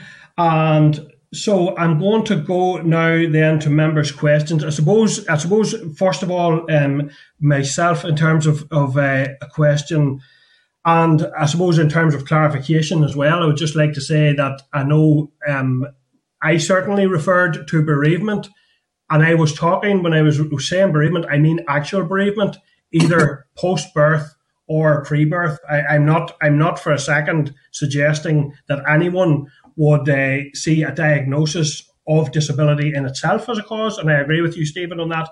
I know very, very many people with disabilities, many of whom are, in fact, I work with on the all-party group on disability, are some of the best advocates and activists themselves, and some of the most able people. So by no means, I think it's very often our society that disabled people rather than people themselves in terms of the supports and accessibility and all of those issues. So, and I know people and have people within my own family with Circle with Down syndrome, who are some of the most greatest and fun and able and lovable and thoroughly enjoy life people. So I don't have any issue with that. I suppose one of the key things I would like to explore is in terms of the panel's experience in terms of support and what support has been made available to allow people to continue with pregnancies which are going to present particular issues, or that additional support may be needed. And we have heard in the earlier session about a lack of support at times in terms of psychological support.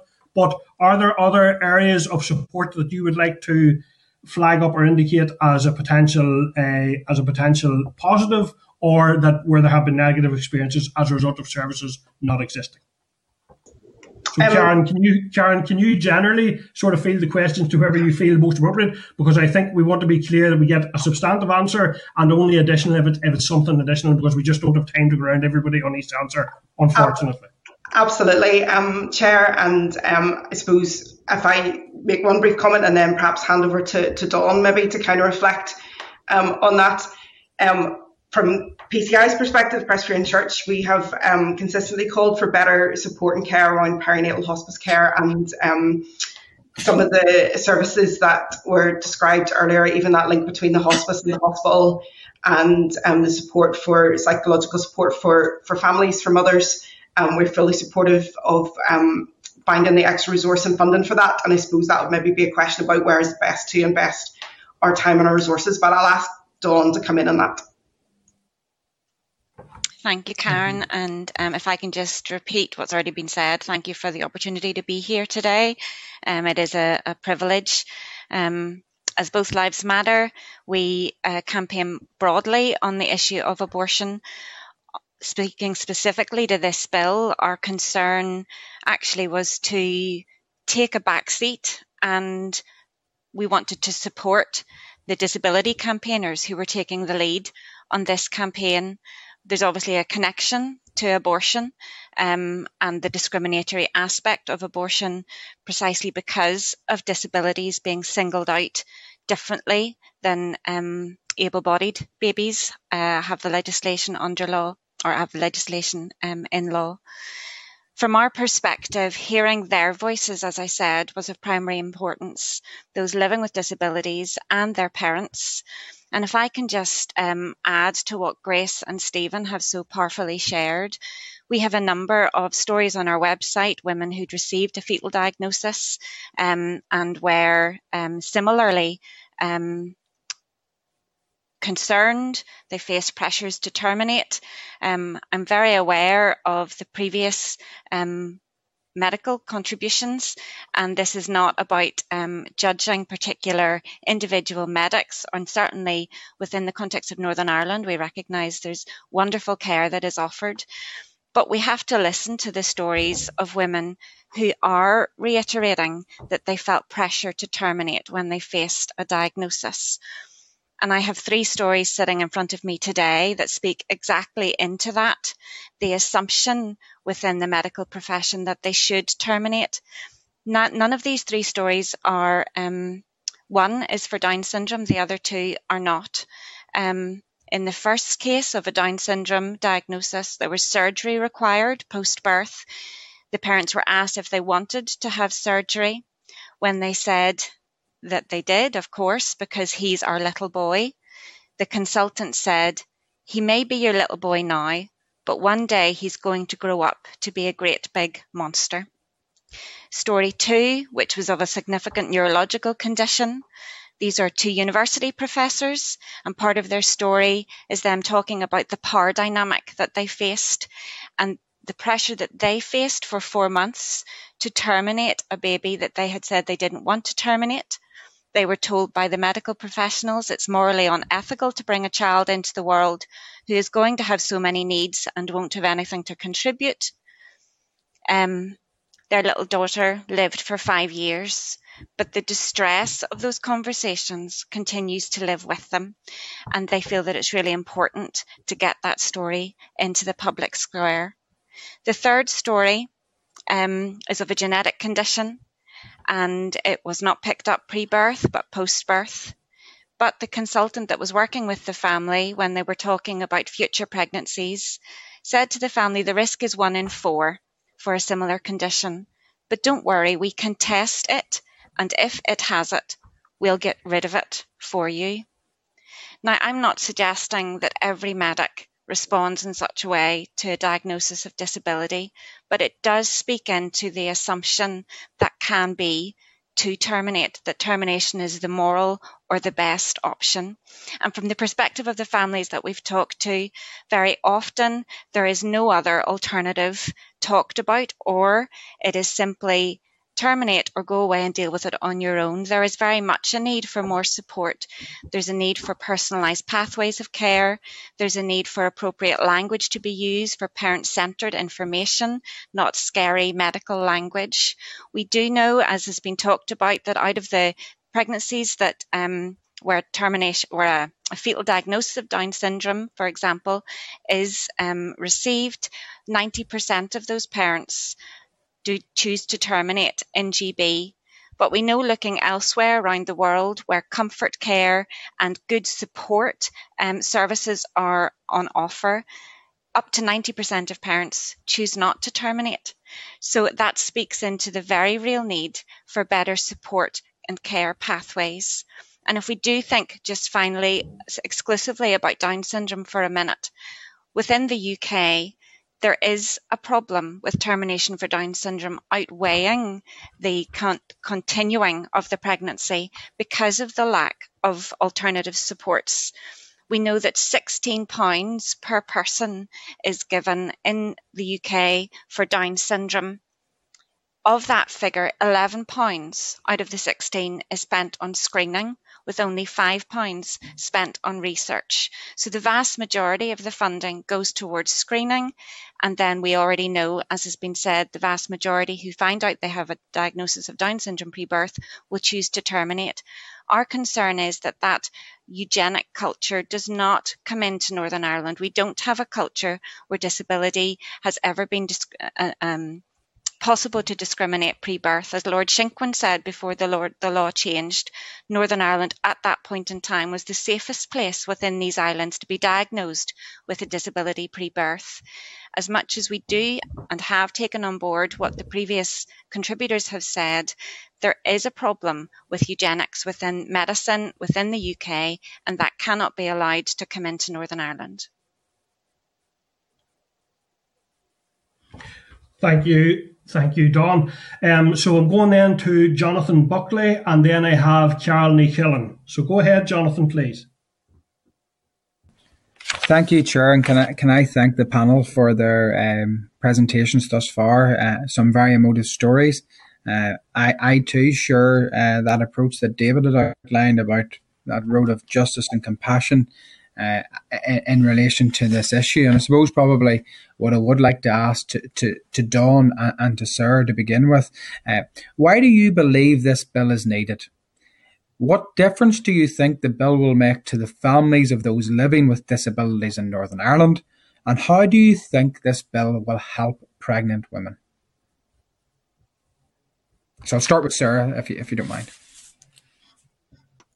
Hi, thank you so much for inviting us to speak. I'm sorry that my more local colleague to you, Rebecca, was not able to make it. I think I would say, in terms of the need for this bill, I'm really aware, reading through some of the submissions, that practitioners have said they don't recognise the stories coming from women in England about the pressure they felt to terminate. And I'm really glad about that. But as Karen has already said, we know that law does shape culture.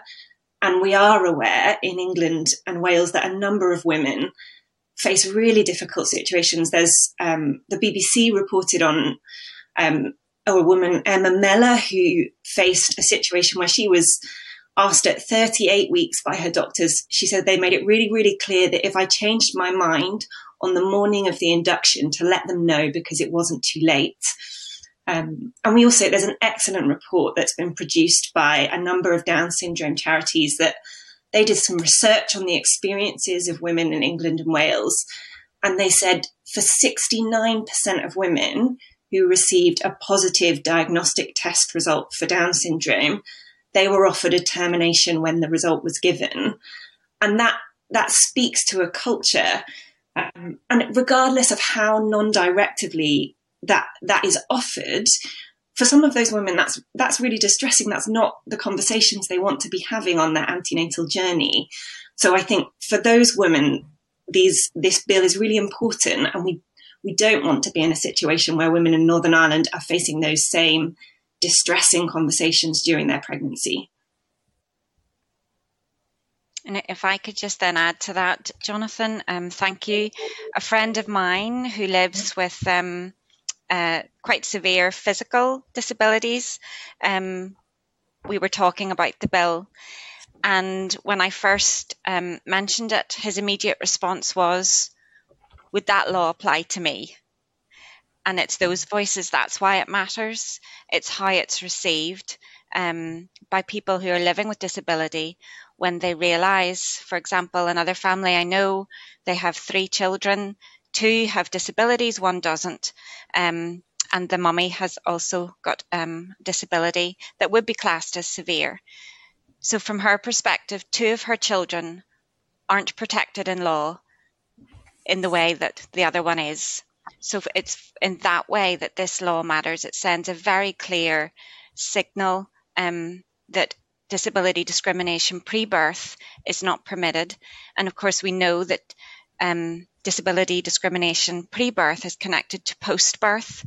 It's the fear of what the lived life will look like or what it won't be able to look like.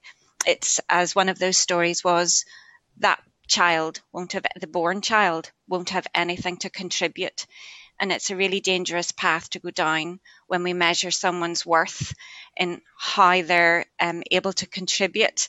How do we measure that? Is it a financial contribution? We know that, for example, again with Down syndrome, I have 3 able-bodied daughters. I would wish that they reported similar feelings of happiness and joy and satisfaction with their lives and how they look, as to how we know that Down syndrome people respond when they're asked. 99% of people with Down syndrome indicate that they're happy, 97% like who they are, 96% like how they look. How do we determine whether life is worth living? How do we determine suffering? How do we determine pain? And unfortunately, legislation that permits abortion for disability sends a signal that those lives being lived aren't worthy in the same way that able-bodied lives, and that's why this law matters. Okay, thank you. And I think many of you would agree, I'm not going to put words in your mouth, but from what I've heard from the presentations, that your overwhelming thought is that the culture that exists among medical professions is that for most is pushing down the avenue of termination as the only option. Can I ask, in that regard, obviously we have had presentations from paediatricians and just before you, actually, the Royal College of Obstetricians and Gynaecologists, who would say that is not the culture at all. That there is a choice that is offered to women, but that doesn't, and in even relation right up to birth, I think it was, Sarah, you had mentioned about the particular case right up to induction. What's your response to the medical professions that tell us that this just does not happen? Jonathan, again, if I can just start, I suppose there's a culture in Northern Ireland that has been shaped by the laws and how our culture has dealt with these circumstances up until this point. But what the Fetal report and the legislation that came in 2020 does is just change that culture completely. And we're maybe not talking about what might happen tomorrow or next week or next month, but we're talking about 10, 20 years down the line, and about establishing a set of norms where abortion is seen as maybe the first port of call rather than the last resort. And I think how the medics were talking this morning was about the case of last resort. But maybe I'll bring Grace in to reflect on that, and maybe Sarah might have some comments as well. Yes, go ahead, Grace. All right. I think just with our kind of entrance into the world of Down syndrome in the last year and a half has probably opened my eyes to this more. Women through various kind of support groups that I would be in, sharing their experience of being asked repeatedly at appointments when they've been told termination is not something they're considering, being put under pressure. A personal friend who was put under so much pressure she didn't have any more scans with her first child and didn't have any scans with her second and third child. So that's the reality for women, particularly in England, where abortion has been available. And I guess my fear as a parent with a child with Down syndrome is that this would become our culture in Northern Ireland. It's maybe not happening as much here, but I am aware of girls who have not had positive responses when they've had a diagnosis of Down syndrome. Information that's been given has been outdated. One family I know who have a child with a disability were told that she would never walk, never talk. This is when mummy was pregnant, when emotions are already running high. She would never walk, she would never talk, and she would never call her mummy, which is a horrendous thing to say to somebody during pregnancy. But that little girl has gone on to walk and talk and do amazing things. So While in Northern Ireland, it might not be happening just as much as it is in England or in Scotland. As our situation changes, and as Karen says, looking forward into 10 or 20 years down the road, it would be a terrible thing. Lord Shinkwan, as we've talked about, said that Northern Ireland was one of the safest places for an unborn baby, and we would hate it to turn into somewhere that isn't safe. But it is happening here, and it will probably happen more, I feel, if this bill isn't put in place. It would be a sad situation for children coming into the world with disabilities to be seen differently, and those parents to be maybe anxieties to be placed in their minds during pregnancy that weren't previously there by medical professionals. So my concern as a parent is that, as Karen says, the culture would start to change as time moves on. Can I just respond? Thank you, Grace. And Sarah? Sorry. Briefly, Jonathan, please. Yeah, from Grace, from your perspective, what would you say then to those that would say that it's okay on one side advocating for a pro-life position, but in relation to disabilities, that the support services after that birth are simply not there? What's your view on that? Yeah, well, I mean, from my perspective, I suppose we entered into this world during COVID, so it was different maybe experience. But I mean, we definitely have a team of professionals who are very involved with Harry and very supportive of his development and support for us. There's a lot more happening out there, I feel, now than maybe there has been in years gone by, specifically in relation to Down syndrome. There's a lot of support groups available there, very active support groups here in Belfast. And support is there. Yes, probably there could be more, but I think if we go down this road and take this journey into encouraging people in a positive way, to not consider abortion and to continue with pregnancies, and the support will be there, then as an executive and as a country and as people like ourselves who are parents, we need to look at that and maybe look at the ways we can support families more. But there definitely are supports there. But it's definitely something I think as a country moving forward, we could be probably putting more into and given more time and more attention and immediate care after hospital and during that diagnosis period. I mean, we had excellent care, I have to say, for our child. We had unbelievable care in the hospital, psychologically supportive for our family and practically then afterwards for Harry. But it's definitely something that needs looked at and definitely more could be going into it here, yeah. Thank you, Grace. And Sarah, were you looking to come in on Jonathan's previous point? Yeah, I mean, in terms of the comment about saying that this just doesn't happen, I think, again, I would point back to the research. We know that studies have been done that found that of women who received a high chance screening result for Down syndrome, 50% were offered terminations despite having already said that they don't want one. And I don't want this to be an attack on clinicians. It's really not. I think clinicians are in a really difficult position because if their role is to support women to make informed choices, and one of the choices that is legal in these cases is termination right up to term, then in a sense it's their role to let women know that that is an option. But yet that is really distressing for many of these women who don't want to be thinking about termination during their pregnancies, particularly not in late stages. They do find that really upsetting. And I'd also point to, so I think you have Don't Screen Us Out, a representative from Don't Screen Us Out coming later. Do you know they have an open letter that's been signed by more than 1,500 people with Down syndrome and their family who are expressing concerns about the law as it currently stands and who are speaking in support of this bill. So there's a significant number of people who are really concerned about the impact of this bill. And we also know that, some of you might be aware, there was a storyline in Emmerdale about parents choosing to terminate a pregnancy where there was a high chance screening result for Down syndrome. And actually that kind of storyline it's really upsetting for children and adults with Down syndrome and their family. But because that is legal, in a sense, that's a legitimate storyline, but it is really upsetting. So I think those are the kinds of things that this bill will be really important to stop happening. Okay. Thank you. Thank you, Sarah. Okay, thank you. Thank you, Jonathan.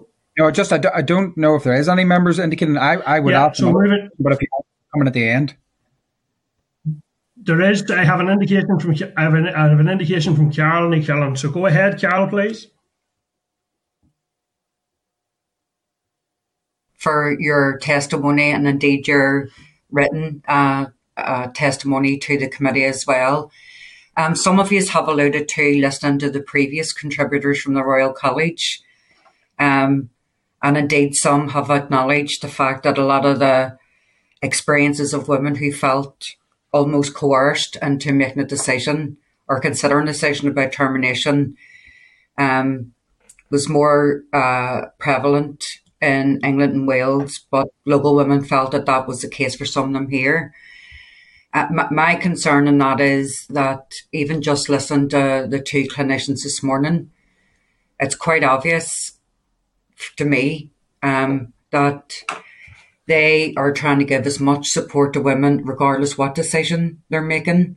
And I just want your views on that. And then the other aspect is that in relation to, if the bill doesn't go through, what do you feel the difference would make to the campaign that you have? So thank you. Thank you, Carol. Again, if I start, thank you for your question, taking time to listen to us today. I think one of the comments that was made by your previous contributors was that many women and their families, when they're well informed, that they choose to continue on with a pregnancy that either may result in a baby maybe not living for very long once it's born, and I think maybe some of the focus was maybe around some of those very difficult cases rather than some of the other cases that maybe we are talking about today. But I think it's the cultural shift and the potential for change over the next 10, 20, 30 years that we are concerned about. But maybe if I bring in David to speak into this. Thank you. Yeah, go ahead, David. Great. I think one of the concerns we would have is that what many of us would see as a literal dehumanization doesn't do anything to address the structural inequalities and injustices that young people growing up in the world with disabilities will face. It doesn't alleviate poverty. It doesn't tackle the core roots of many of the problems. I think Carol's question was very helpful about the campaign. Regardless of this legislation passes, we do want to see much better support services for women and their families, for people growing up with disabilities. And I think it's maybe just important as well to name that there are, as we said, different worldviews. There are different end goals sometimes as well. So sometimes there's the accusation that people only care about this because actually they care about abortion and ending abortion. It's no secret that we would like to see further changes to the law. We don't think it strikes the right balance in protecting both lives as far as it could. But the churches that we represent and many others, and Grace and Stephen's testimony today show that it's not just a belief that we abstractly throw out there. We are working on the ground to support families with disabilities. Now, there's a long way to go with that, but we want to, this is not a ruse, we want to be upfront about both aims. I think it's also important that maybe some of those who are campaigning against this bill are clear that they want to see abortion in any and every circumstance up to term. Because I think it was, again, helpful to point out that abortions for cleft lip and palate, for instance, would not be supported.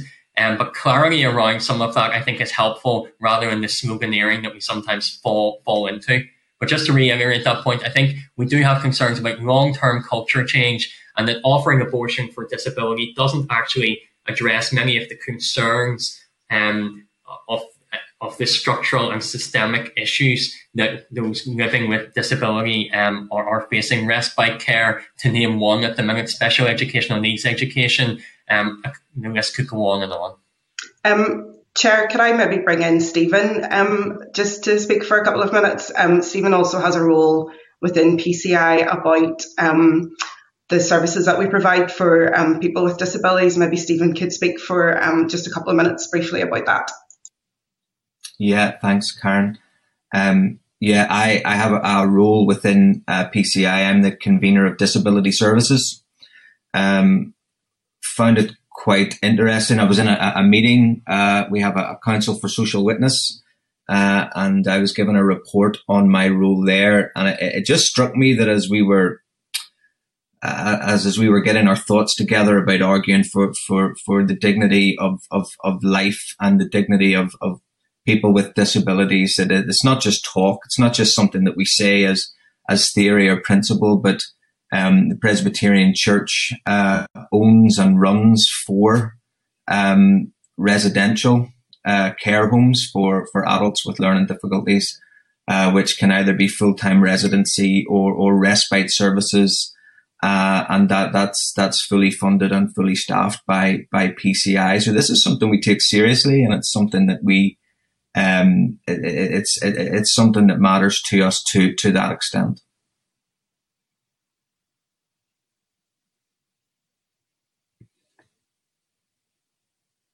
Sorry, Chair, you're muted.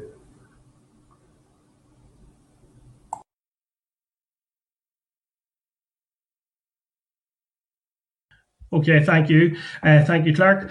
So, Jonathan, you had indicated, I think, at the end there that you would have liked to come back in for another question if time allows. So I don't see any other indications at this point. So go ahead, Jonathan, with another question. And this is the final question, please. Thank you. Yes, no, look, I suppose, Chair, it's been a very helpful session. And I just wanted to maybe get a different perspective on this. I think, is Dawn still with us? No, she's not. Clerk, no, can you advise if Dawn is still on the call? Yes, she was there and then just went off the call. We'll try and get her back on as soon as possible. That's okay. It was specific in relation to the Both Left Matters and their campaigning towards this, but no, it doesn't. If she's not, that's fine, Chair. Thank you. Okay, thank you. Well, listen, I want to thank each and every member of the panel for taking time this morning to come to committee, to contributing your evidence, both in terms of written evidence and your evidence here this morning, and to wish you all the very, very best in the time ahead, and that the supports that are so badly needed for everyone, and some of the people on the call are in that same position themselves. And I think there is certainly something that we all should be looking at in the longer term in terms of how we can provide better support. I think that's clear, and that has emerged very clearly across these discussions. So thank you, panel, and all the very best. Good luck for the time ahead. Thank you. Thank you. Yep, thank you. Okay. Thank you. Okay, members, I am going to propose then that I'll just allow the members of the panel to leave there. Okay, members, I think what we should do, given the time constraints, what we should do is go to correspondence. We'll deal with correspondence, and then we will just I'll check with Clerk then. Clerk, should we break at that point then for the plenary session? Or would we have time to take the SRs, or how are the officials in terms of timing for the SR section? Chair, we've let the next group of witnesses that don't screen us out in Down syndrome know that it'll be after the plenary. We've also put an initial note out to officials on the SRs that it would be after plenary as well. So I think we're probably best covering correspondence and the rest of the items, and then come back after for the evidence sessions. Okay. So, members, then I propose that we will move to correspondence in light of that, what the clerk has briefed us there. Are members content that we do so? Yeah, thank you. So, members, I would like to draw your attention to a number of items of correspondence. Item 10.3 is a written briefing from the Department on the targeted response to the identification of the Delta variant in the Kilkeel area. So I know that the department did provide a written briefing outlining the activity and the actions that were taken in Kilkeel. I have since welcomed that, and I think that is an appropriate response to, and it's good to see the contact tracing and the testing available to move into an area and to seek to isolate the spread of the virus in that local area.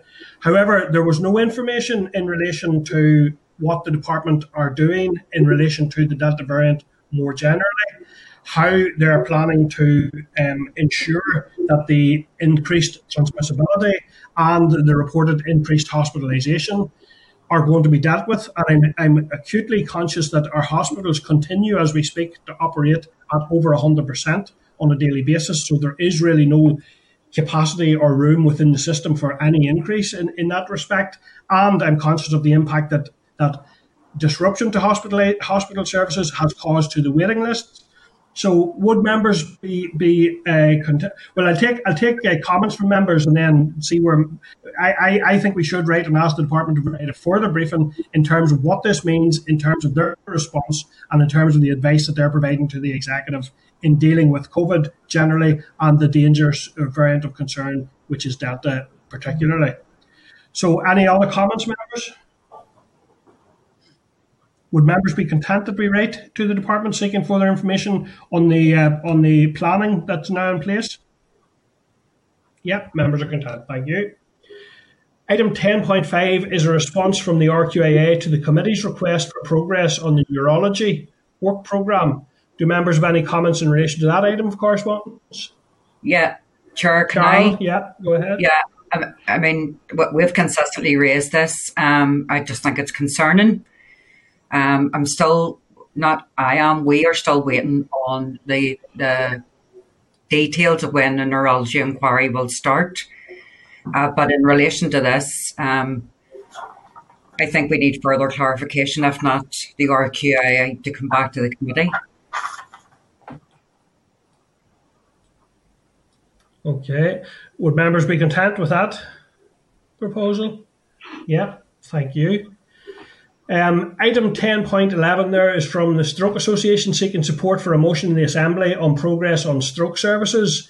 Could maybe suggest that members would look at that individually in terms of that correspondence. Do members have any comments in relation to it or content to note? Note. Yeah, members content to note. Thank you. Yeah.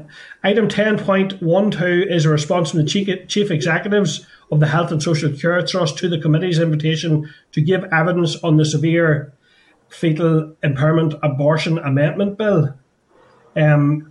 So I'll take comment from members, but I have to say there has a number of issues have arisen throughout the course of our consideration on this already, including the provision of screening, additional support, which has come up strongly this morning, counselling for mothers and families and psychological support, safe zones.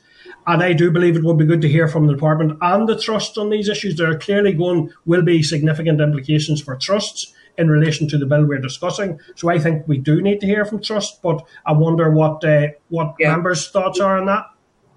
Sure. Yeah, I agree. Yes, Carolyn, go ahead. I agree, just given the issues that we've heard this morning, but even those we heard last week and previous. From witnesses also, I think the way in which personally, I felt the way in which the trusts responded was a bit dismissive. But I mean, you can get over that. I just think they have a substantive role in relation to this, and I think we would all look forward to hearing from them. Thank you, Carol. Paula? No, just very much concur with what Carol just said there. I think we have to hear from all sides in this in our deliberations. Thank you. Thank you. So members are content then that the clerk liaises with the department on trust to schedule that briefing. Yep. Thank you, members. Have members any comments or proposals on any of the other items of correspondence in the main pack there this morning, members? And if not, are members therefore content with the actions proposed on the main correspondence memo? Yep. Thank you. The table pack then contains a number of further items, members, which I'd like to draw to your attention. At tab 10.17, there is a letter from the Minister advising that the British Government is laying a new SI in Westminster regarding the implementation of the EU medical device regulations. That SI will enable the North to continue to align with current policy here and in Britain. That is something I think we are scheduled to have a briefing from Brexit, on Brexit from Cathy Harrison and her team. So I wonder, would members be content to note for now and we can raise that SI, because clearly medical devices are an issue that are of concern, and I think it would be useful to hear more from those people working on that before we make any consideration on that. Would members be content with that, or any other comments? Yeah, thank you, members. Tab 10.18 then is a paper from the department in relation to the cross-border reimbursement scheme. The paper outlines the eligibility criteria and the process. Do members have any comments, or again, would members? I'm conscious that we will have, I think, Patricia Quinn Duffy in the Brexit briefing. There may be an opportunity maybe to add on an additional briefing to get some further information in relation to this item. Paula. Thank you, Chair. We were all in the chamber on Tuesday when the Health Minister gave his the overview of the framework, and I asked him specifically why a similar scheme was not being replicated for access for people in Northern Ireland. I don't see that there was an EU imperative that's those arrangements for cross-border healthcare access were in place. We're no longer in the EU, unfortunately. I'm just wondering, I didn't think that the Health Minister's explanation for why it's not replicated here to try and ease the pressures, didn't think was satisfactory. So I would like to find out why they're not looking at it as an option here in Northern Ireland. If the Health Committee are not wanting to take that forward, I'm happy to put that to the Minister directly, just as said, wasn't satisfied with his response in the chamber this week. Yeah, and the other element of that, I think the eligibility criteria is important, because the upfront costs could be prohibitive for some people, and we need to be very aware that we don't create further inequalities. It's also very, very relevant that this scheme had applied throughout all of Europe, and I do know, and I have assisted constituents to travel to Lithuania and Latvia and other countries. So that element of the scheme, that wider element, has not been replaced. And I think it would be useful to hear something on progress on that, and the Minister, I think, has indicated. So would members be content then, in light of all of that we schedule a short briefing on that matter as well? Yeah, members content, thank you. And do members have any other comments in relation to the tabled papers? No, thank you. So moving on then, members, to the forward work programme. I refer you to the tab 11.1 of your pack. At next week's meeting, members, we will be starting deliberations on the Health and Social Care Bill, and that session will be a closed session, and it'll give us the opportunity to discuss the clauses of it and any possible amendments. So I'm just flagging that to members, really, that next week we will be moving into the consideration stage and that opportunity to discuss those issues. But otherwise, are members content to note the forward work programme? Okay, thank you. Members are content to note. And any other business, members? No. So, members, we will suspend the meeting there, and we will return then at 1 o'clock or 10 minutes after the end of the plenary, whichever one of those two comes sooner, just in case the plenary runs slightly beyond. If the plenary runs beyond 1, 10 minutes immediately following the end of the plenary, we'll resume in session. But hopefully we will be able to resume at 1 o'clock as planned, and we'll pick up on the third briefing at that point. So thank you, members, and I'll see you again at 1 o'clock. Thank you. Sorry, just to say, Chair, members can just join with the same link. So the same meeting link will allow members to join the meeting again. So it was just to make that clear as well. Okay, thank you, Clerk. And maybe just send that around as an email for those members who may have dropped off just before you get a chance to give that message. No problem. Okay, thank you. So the meeting is now suspended, and Clerk, could you confirm that we are now off broadcasting, please? Yes, Chair, if you just leave the meeting, that will take us offline. Thank you. Thank you, Clerk. Thank you. Hi, Colin. Hi. Hey, Clerk. So are we back in a quorum situation? Yes, Chair, we've got 4 members present, so we can go ahead with the evidence session, okay? We only require 4 for quorum. We don't need 5 until decisions are made, so we can go ahead with the evidence session. Okay, so members, we're now moving on to item 7 in terms of our consideration of the Severe Fetal Impairment Abortion Amendment Bill. We're receiving today a briefing from Down's Syndrome Research Foundation and Don't Screen Us Out. It's the third of today's briefings on this bill, and I can advise that representatives of both organisations are present to give evidence today. I'd like to refer members to a copy of the written submissions from Down Syndrome Research Foundation at tab 8.1 of the pack, and to the written submission from Don't Screen Us Out at tab 8.2. I would also like to apologise to both Elizabeth and Lynn for the delay in the meeting. We had to suspend today's meeting and return following the unscheduled plenary session of the Assembly. But so I appreciate your coming back to us at this point, both of you. So I would now like to just welcome Dr. Elizabeth Corcoran, who is Chair of Trustees in the Down Syndrome Research Foundation. Can you hear me okay, Dr. Corcoran? I can, Chair. Thank you. And Miss Lynn Murray from Don't Screen Us Out. Can you hear me okay, Lynn? I can hear you. Can you hear me? Yes, I can hear you there, Lynn, indeed. If I could just advise all members and... Yeah, go ahead, Lynn. I was just going to say I had problems getting in on my laptop, so I'm on my phone, so I was just checking that you could hear me okay. Okay, we can hear you. It's a little bit low in volume, so if you just speak as loudly as possible, Lynn, but we are hearing you okay. So listen, I just want to also advise all members of the panel and members attending that it's better if people have access to a headset. It's usually better sound quality, and if people can ensure that they are on mute when they're not contributing, that also helps greatly with the sound quality. So we are now resuming our meeting in live session. I'll welcome you both. And if I go back maybe to yourself, Dr. Corcoran, in terms of maybe could each of you give us a brief 5-minute presentation, and then we go to members' questions, if that's okay. Yep. Right.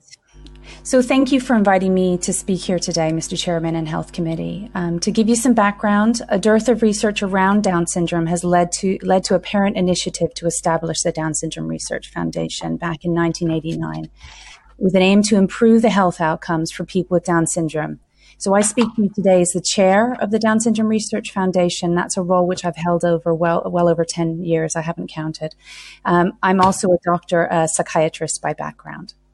So over the years, it's been a challenge for my charity to fund and establish research projects in the UK and indeed worldwide due to a prenatal screening program and high termination rates that have mostly resulted in terminations of pregnancies. In fact, the recent research found that people with Down syndrome die 28 years before those who do not have the condition, accentuating the urgent need for more high-quality research, as many of these deaths in the learning disabled community are avoidable. And in fact, the leader report was just released. Survival rates for people with Down syndrome have indeed improved also, mainly thanks to better inclusion in mainstream society, freedom from institutions where they were dying at a young age, and opportunities that being in the community affords them in terms of general health care. However, even in the 1990s, people with Down syndrome were still not being offered health care that they needed, such as life-saving heart operations. But hard-fought victories have been achieved, and even babies with Down syndrome who require heart surgery can expect to be offered it and are successful over 90% of the time. Unfortunately, we know from a recent Freedom of Information request that only about £5 per person with Down syndrome per year is spent on treatment and intervention studies. And in comparison, we know from this Freedom of Information request that between the 2010 and 2018, NIHR and MRC spent $5.4 million on improving the screening program, and indeed, NHS spends over $30 million every year on antenatal screening. So hence the 40,000 people living with Down syndrome in the UK still have to deal with something called diagnostic overshadowing and a lack of focused health screening and specialized treatment. The routine offer of screening has not led to any therapeutic benefits for the Down syndrome community, even down to even enhanced counseling or care pathways for expectant mothers. They still largely do not exist. In maternity care, women's decisions are questioned repeatedly after it is found the baby has Down syndrome. We were involved with the development of a publication of a report which confirms that many women are subject to subtle and not so subtle pressure to terminate their pregnancies. And this issue has been reiterated by our COG as a part of a recent statement around the care of women who are offered screening. Whilst choice to terminate is based on disability may appear to be available to be helpful for women, disability abortion has a more worrying aspect to it, as observed in a statement by the Royal College of Obstetricians and Gynaecologists. When they were being questioned by the UK Screening Committee on their decision not to provide the new NIPT test, they said, quote, "If the decision has been made primarily on cost grounds, then a more rigorous economic analysis has to be made that includes the lifetime costs of caring for children and adults with Down syndrome." In the years following the 1990 HFEA clause, which allowed abortion up to birth in the case of disability, there has been notable comment made on this matter. The Disability Rights Commission, now the Human Rights Commission, made it clear that this clause reinforces negative stereotypes of disability and is incompatible with valuing disability and non-disability equally. In 2017, the UN Committee for the Rights of the Persons with Disabilities in the UK and Great Britain and Northern Ireland recommended that abortion law be amended to stop the legalization of selective abortion on the grounds of fetal deficiency.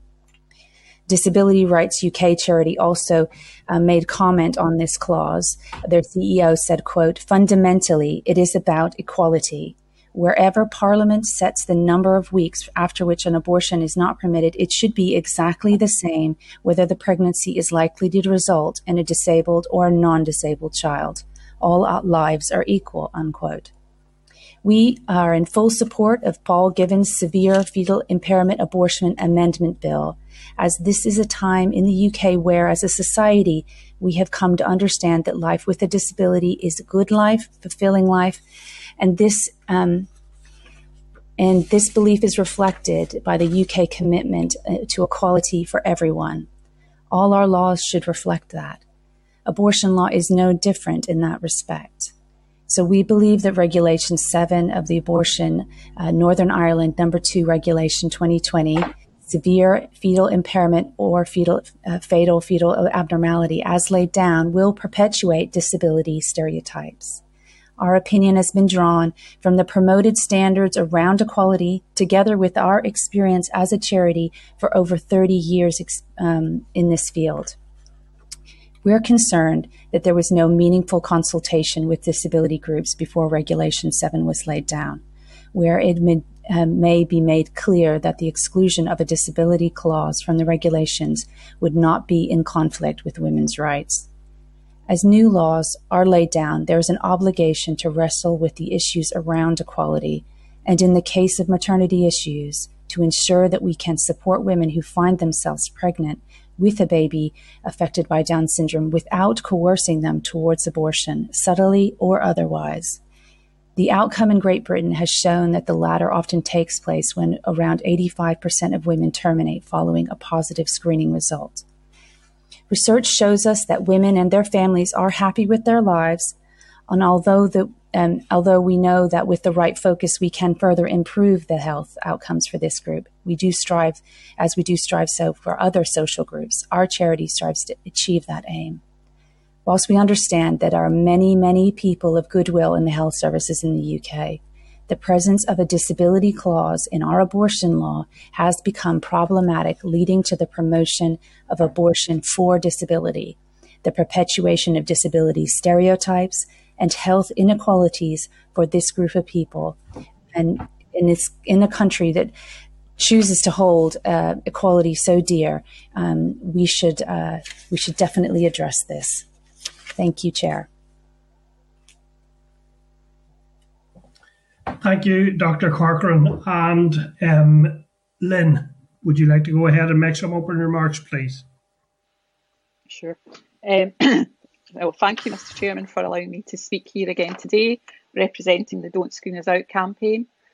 I would just like to reiterate that our campaign represents people from a very broad section of society, for those individuals who give birth to babies as teenagers to those who give birth well into their 40s. Consequently, our supporters hold a broad range of views on lots of issues, including things like abortion. However, many of us are united on the matter of disability discrimination. The United Nations Convention on the Rights of People with Disabilities has previously directed the UK to ensure that abortion law doesn't discriminate against disability, nor should abortion law perpetuate stereotypes. That's why we support Paul Given's Severe Fetal Impairment Bill to amend the Abortion Regulations 2020 to remove the ground for an abortion in case of severe fetal impairment. Women who are struggling with the idea of a future with a child with a condition such as Down syndrome deserve emotional support. What they tend to be faced with is the offer of an abortion, which sends out the wrong signals about their future and a life with disability. Down syndrome isn't a tragedy, it's a revelation.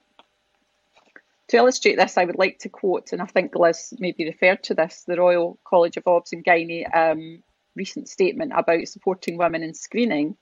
And I'll quote here what they said. They said, some parents whose babies have been identified as having a higher chance of Down syndrome, Edwards syndrome or Patau syndrome, and who have decided to continue with the pregnancy have reported being asked repeatedly if they want further diagnostic tests or an abortion.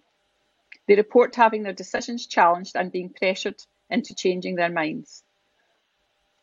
That's the end of the quote. We still have a cultural problem with attitudes towards people with conditions such as Down syndrome.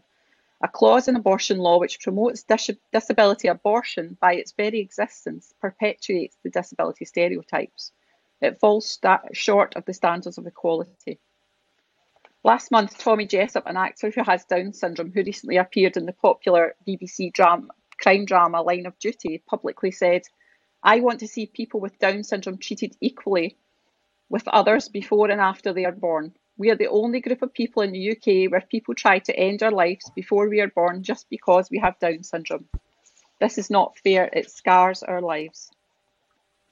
Shortly after Tommy's comment was published in the media, Richard Dawkins, an eminent scientist, talked on RTE about the morality of bringing a child with Down syndrome into the world.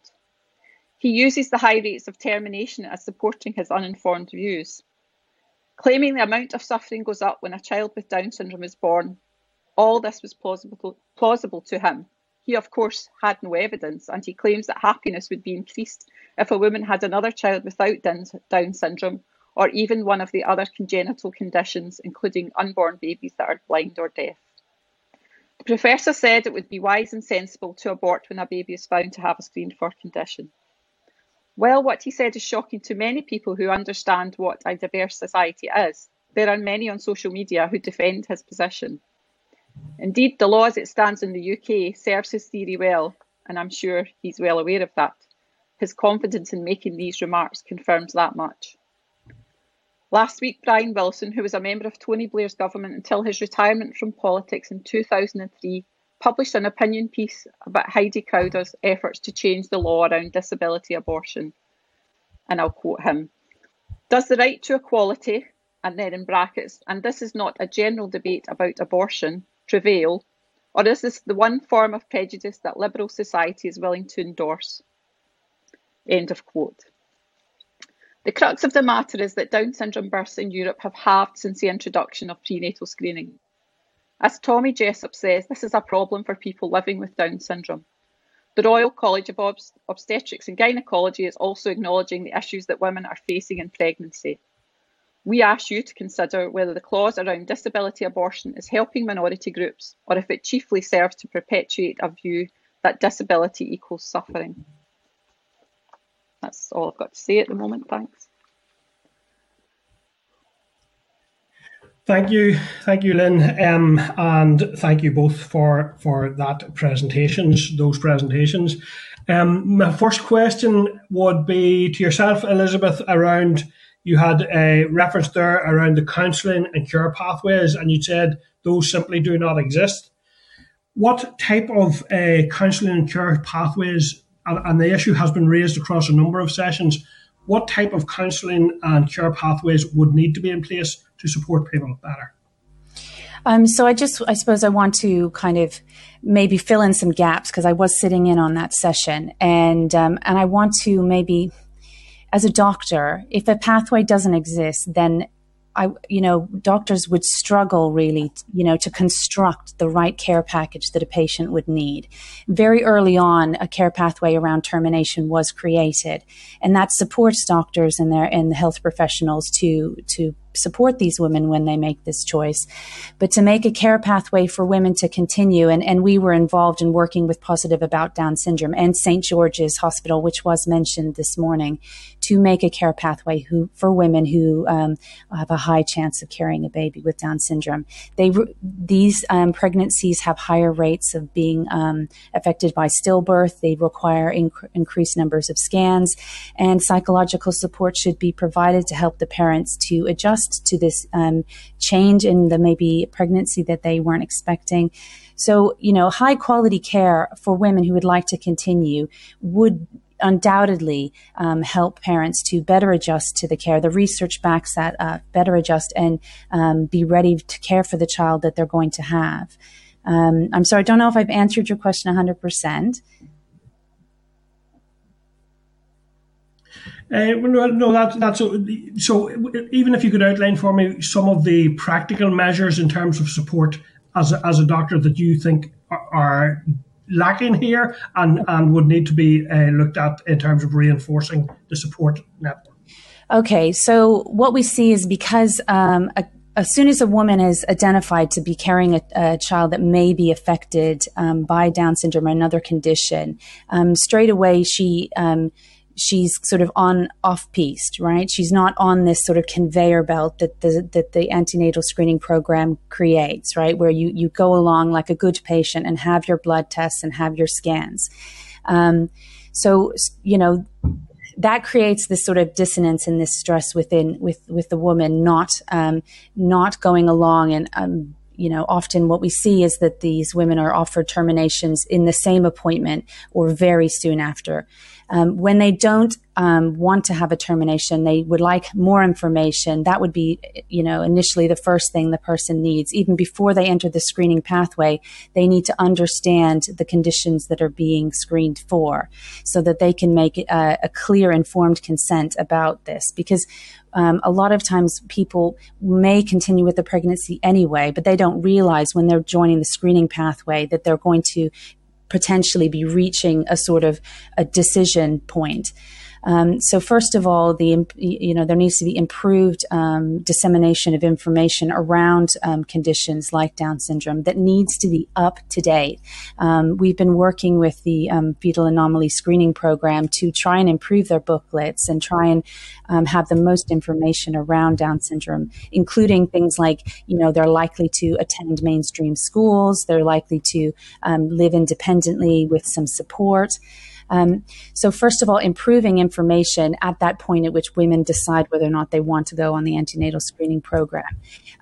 Down the road, if women choose to be screened and they're shown to be higher chance, again, that information needs to be disseminated again. And we would say allowing people to have contact with organizations like Positive About Down Syndrome, where they can speak to a trained counselor who can help them to get the most up-to-date experience about what life is like living with Down syndrome. So that's one of the things that I would set into contrast with some of the stories you heard this morning from the medical professionals.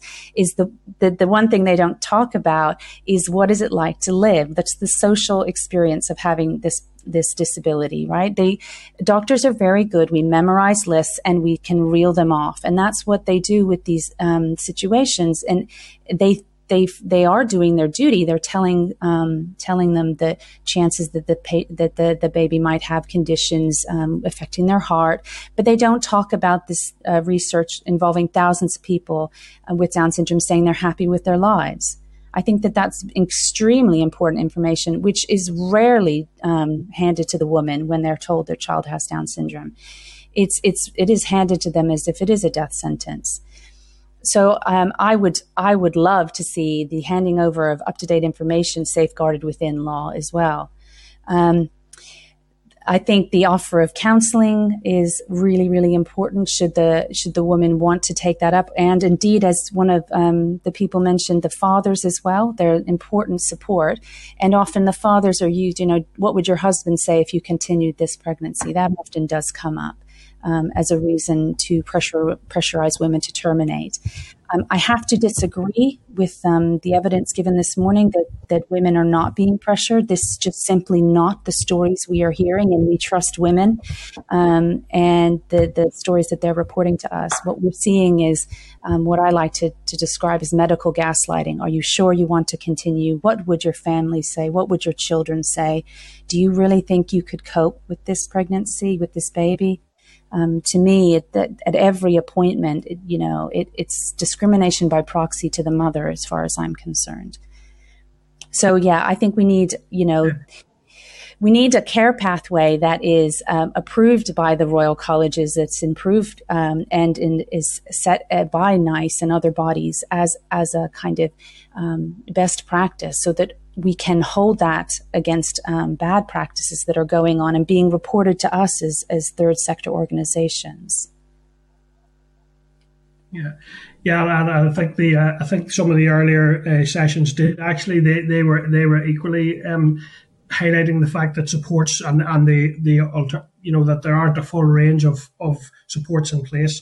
But anyway, so the other thing and the final thing that I was like to ask was in relation to, we have heard in previous sessions the indication that there's a possibility that the 24-week limit and the screening issues and all of that could lead to people kind of a clock ticking that would force people into making decisions sooner, or decisions without full information. What's your view of that issue?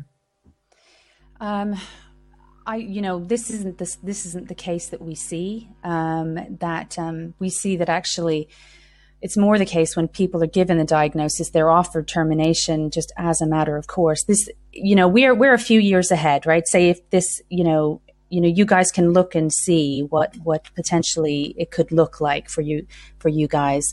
And what we see is that it's institutionalized, totally routinized, that when you receive a diagnosis of Down syndrome, the natural next step is to be offered a termination. And that has been backed up by the Sharing the News report, which is available online for any of the listeners who want to look that up. That was 1,600 women who have recently given birth. And they reported that they were offered the termination straight away. So in terms of a ticking clock, I think that, I think women, aren't given a cooling off period anyway, as it is in the UK. I think that often when women are given time to cool off, they decide after having time to read up-to-date information that they do want to continue this wanted pregnancy. So, to me, I just don't see that that's an issue. I think that these pregnancies are pregnancies affected by Down syndrome are detected early enough, so these conversations can happen in a timely manner. But I think that there needs to be cooling off periods and time to receive the most up-to-date information. Really, I see that's the biggest time issue.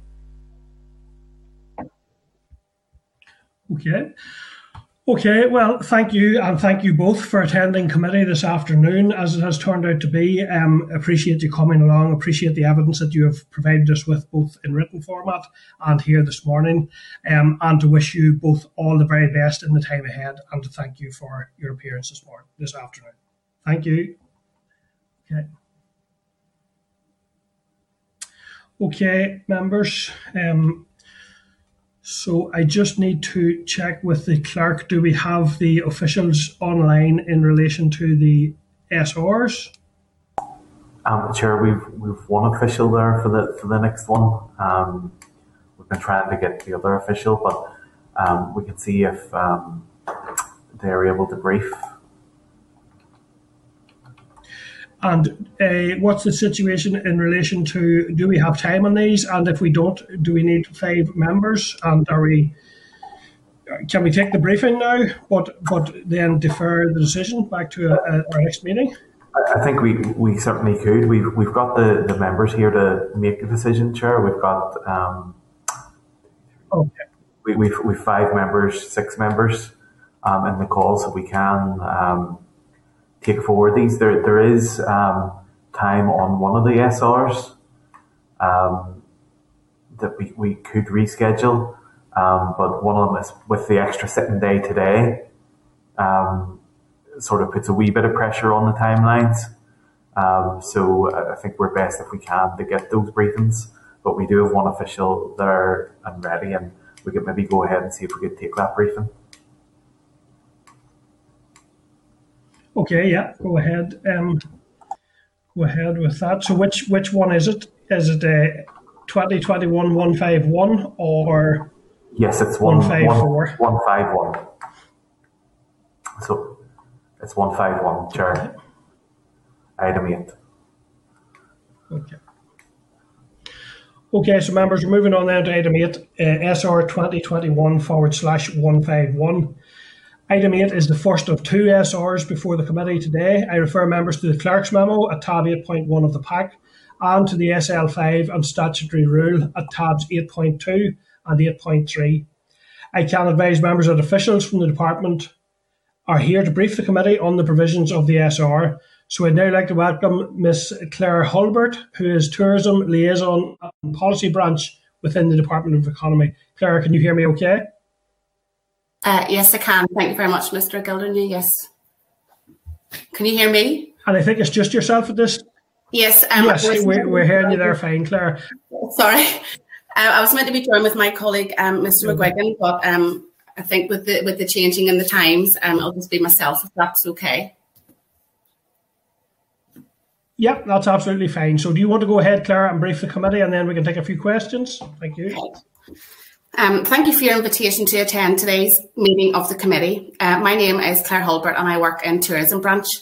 As the committee is aware, the Executive Office is responsible for the revised process which supports the pathway to recovery.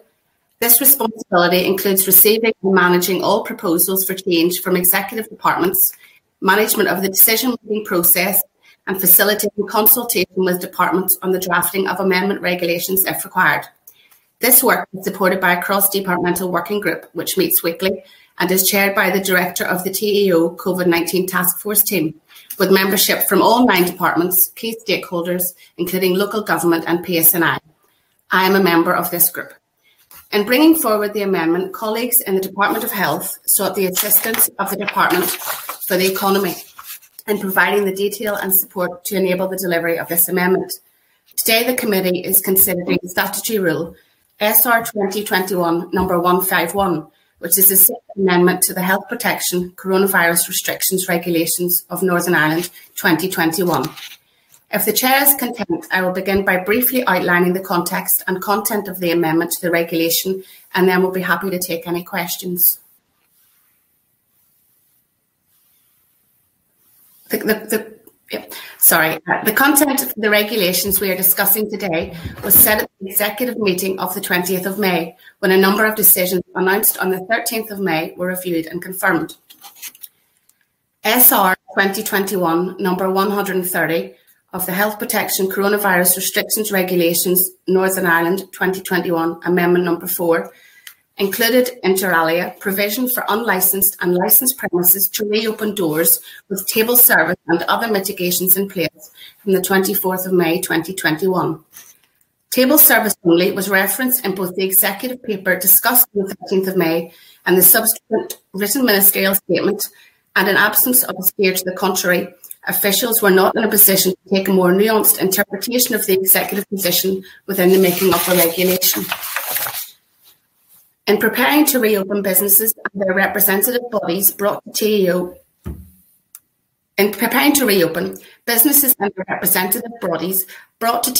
DFE and civic representatives attention that the regulatory requirement for table service only did not align to their business models, therefore adversely impacting upon the buffet and carvery service familiar in many hospitality outlets, and this generated operational and compliance challenges. It was noted during the lifting of regulations in the summer of 2020 that the legislative position resulted in unlicensed premises not having to operate table service, unlike their counterparts operating licensed premises. Businesses were required to ensure contact details, social distancing and other COVID measures were implemented. Tourism Northern Ireland produced guidance which supplemented executive guidance, and they have recently updated and revised this guidance to ensure additional mitigations in respect of ventilation and face covering requirements were detailed to the sector. TAO and DFE have continued to engage with the hospitality, retail and fast food sectors, all of whom were impacted by this requirement.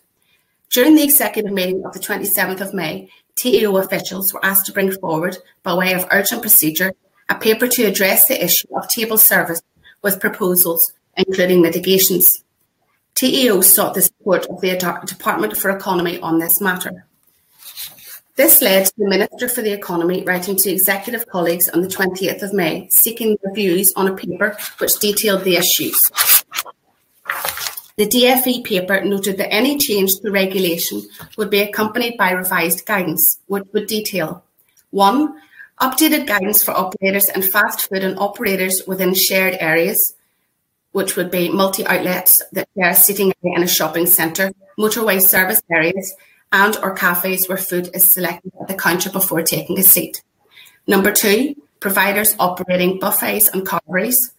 Number 3, detail the requirement to minimise movement to access and egress the table at which they are seated, select food from a buffet, access toilet facilities, access a smoking area, or leave the premises.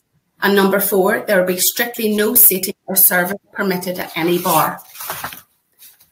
On the 3rd of June, the Executive agreed to amend the regulations pertaining to the issues around buffet, carvery and counter ordering through the removal of the table service requirement for cafes and coffee shops.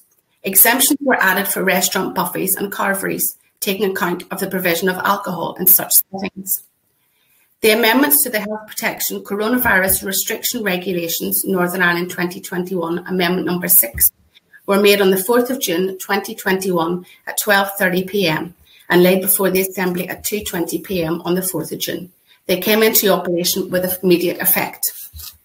The changes resulted in the permission of food to be ordered other than at table in venues that do not serve alcohol, and the permission of food to be ordered at a buffet or a carvery. In communicating the changes to the businesses impacted, their trade bodies and enforcement authorities and DFE emphasised that it was imperative that while easing the requirements for businesses, the mandatory collection of all customer details as required by regulation and other measures was to be maintained. Queuing must be managed with social distancing, face coverings worn when not seated, as already required in the regulations, hand hygiene observed, enhanced hygiene and cleaning undertaken, and staff safety measures also undertaken.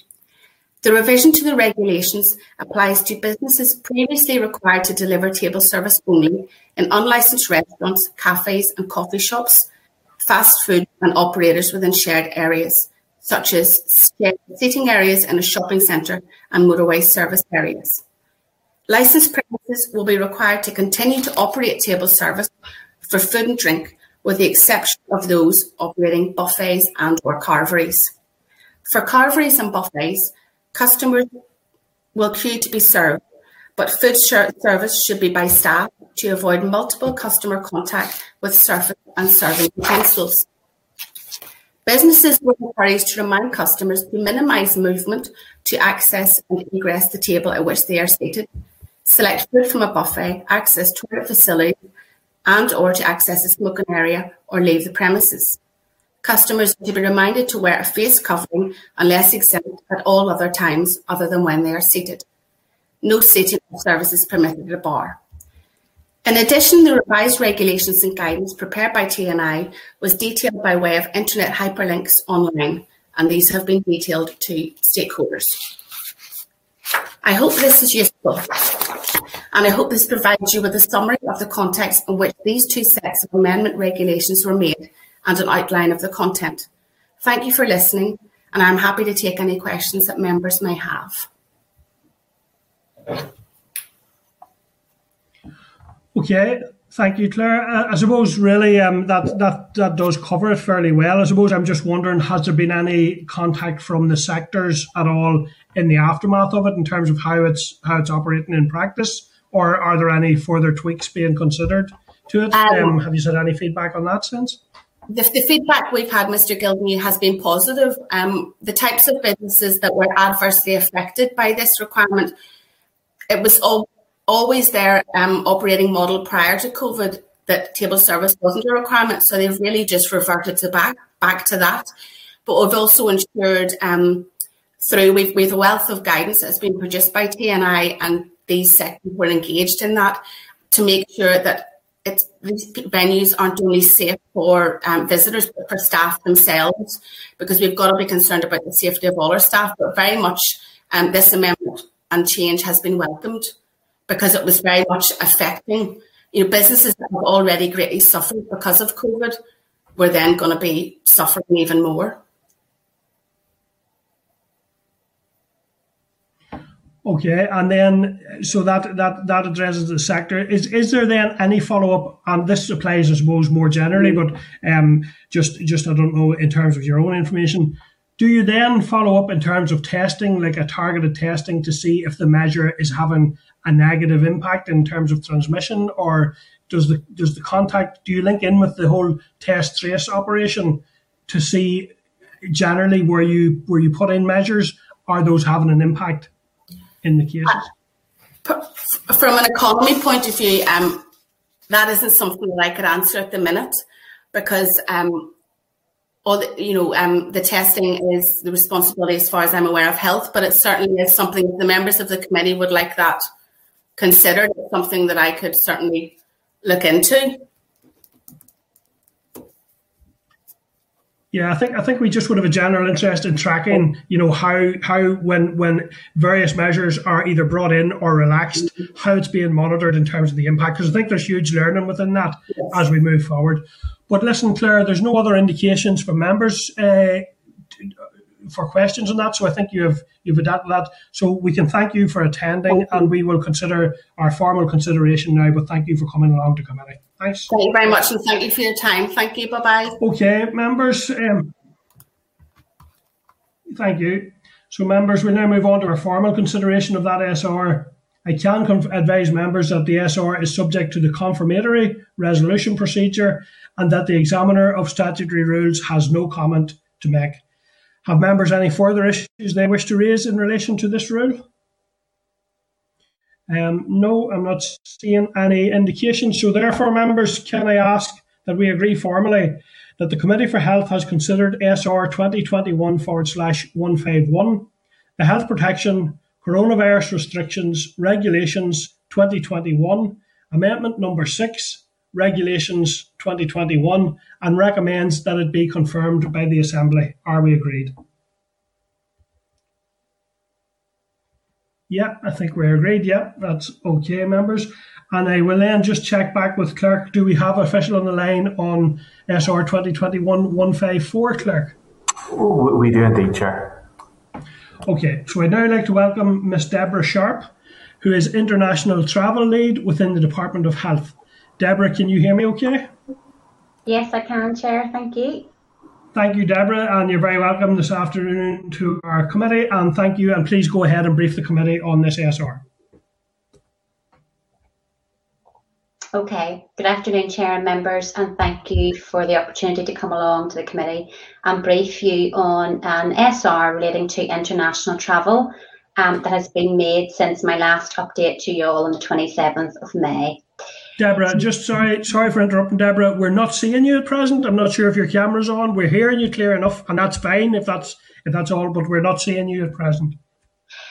My camera is showing as being on, so it's not blocked out, as it were. So I don't know why you're not seeing me. Okay, well, listen, don't worry. Go ahead, so long as you're aware. That's okay. Go ahead, Debbie. Okay, thanks. So the SR that has been made that I'm briefing committee on today is SR 2021 number 154, which came into operation on the 8th of June.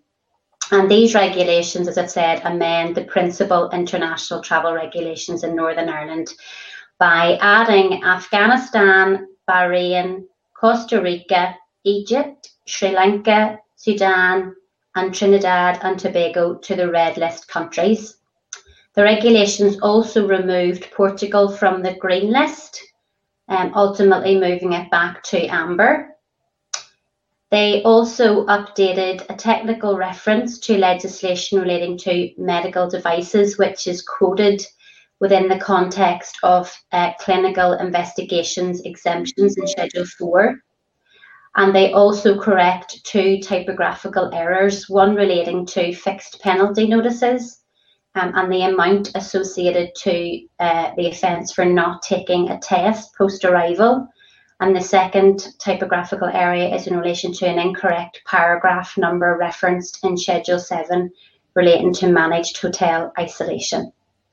So I'm happy to answer any questions committee may have. Okay, well, I suppose my question is really in relation to the ongoing situation with the Delta virus in relation to this, the travel. Are there current, can you advise any update on what's happening at present in relation to protecting the community from this Delta variant? Yes, okay, so in terms of international travel, the post-arrival testing requirements that we have in the legislation, which is day 2 and day 8 for amber arrivals and day 2 for green. So part of that process, the rationale for that was to enable genome sequencing of testing so that should an international arrival come into Northern Ireland and receive a positive test on arrival, then we would be able to sequence that test and determine which variant has been picked up. And that then ascertains the prevalence of that variant within Northern Ireland. Okay. And in general, the international travel measures are reviewed on an ongoing basis, and you'll be aware of the Global Travel Task Force, the work that's ongoing to continually review these measures, establish if they continue to be proportionate, and seek to explore options in terms of if there are options to ease, then what would that be balanced off against? And also in terms of travel within the CTA, you will be aware that the guidance is now that we ask people to test. Obviously, with the situation in the Delta variant in other regions of the UK and Republic of Ireland, we ask people that come into the country and remain overnight that they take LFD tests, which we provide free of charge. And that is the reason for that is because other regions of the CTA have a higher prevalence of Delta. And this is obviously a mechanism for us to try and delay the increase and import of that variant into Northern Ireland. Okay, thank you, Debra. And Paula, go ahead, please. Sorry, Chair. It was about the COVID passports, the COVID vaccine passports. I'm just wondering, is there any update on that? It's just the constituency queries keep coming in. Thank you. Hi, Paula. Yes, it is a topical question, and we see lots of queries coming around it. It is something the department are looking at, not personally myself, but I'm aware that it is being looked at by the department. A range of teams are looking at it both from a technical aspect and a policy aspect, and we are working with colleagues in UK government, and I think there's engagement or there will be engagement to ensure there's some sort of mechanism to ensure we are aware of what is applied in the Republic of Ireland too. In terms of timings, I don't understand if there's been anything advised on that, but it is work in progress and it is happening as we speak. That's fine, thank you. Okay, thank you. And I don't see any other indications there, Debra, from members. So I think that is sufficient for now. Thank you for attending and for providing that information to the committee. And we see you again, and all the best. We'll go ahead with our formal consideration. Thank you. Okay, thanks all. Thank you. Thank you. Okay, members. So we now move to formal consideration of that SR. I can advise members that the SR is subject to the negative resolution procedure and that the examiner of statutory rules has no issues to raise. Have members any further issues to raise in relation to this SR?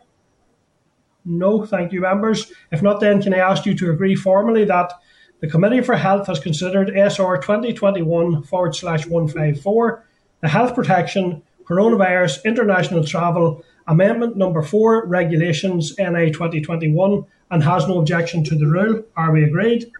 Agreed. Agreed. Thank you, members. Okay, members, date, time and place of next meeting then. Our next meeting will be on Thursday, 24th of June at 9:30 a.m. via video link. Thank you, members, and please take care. Thank you. Bye.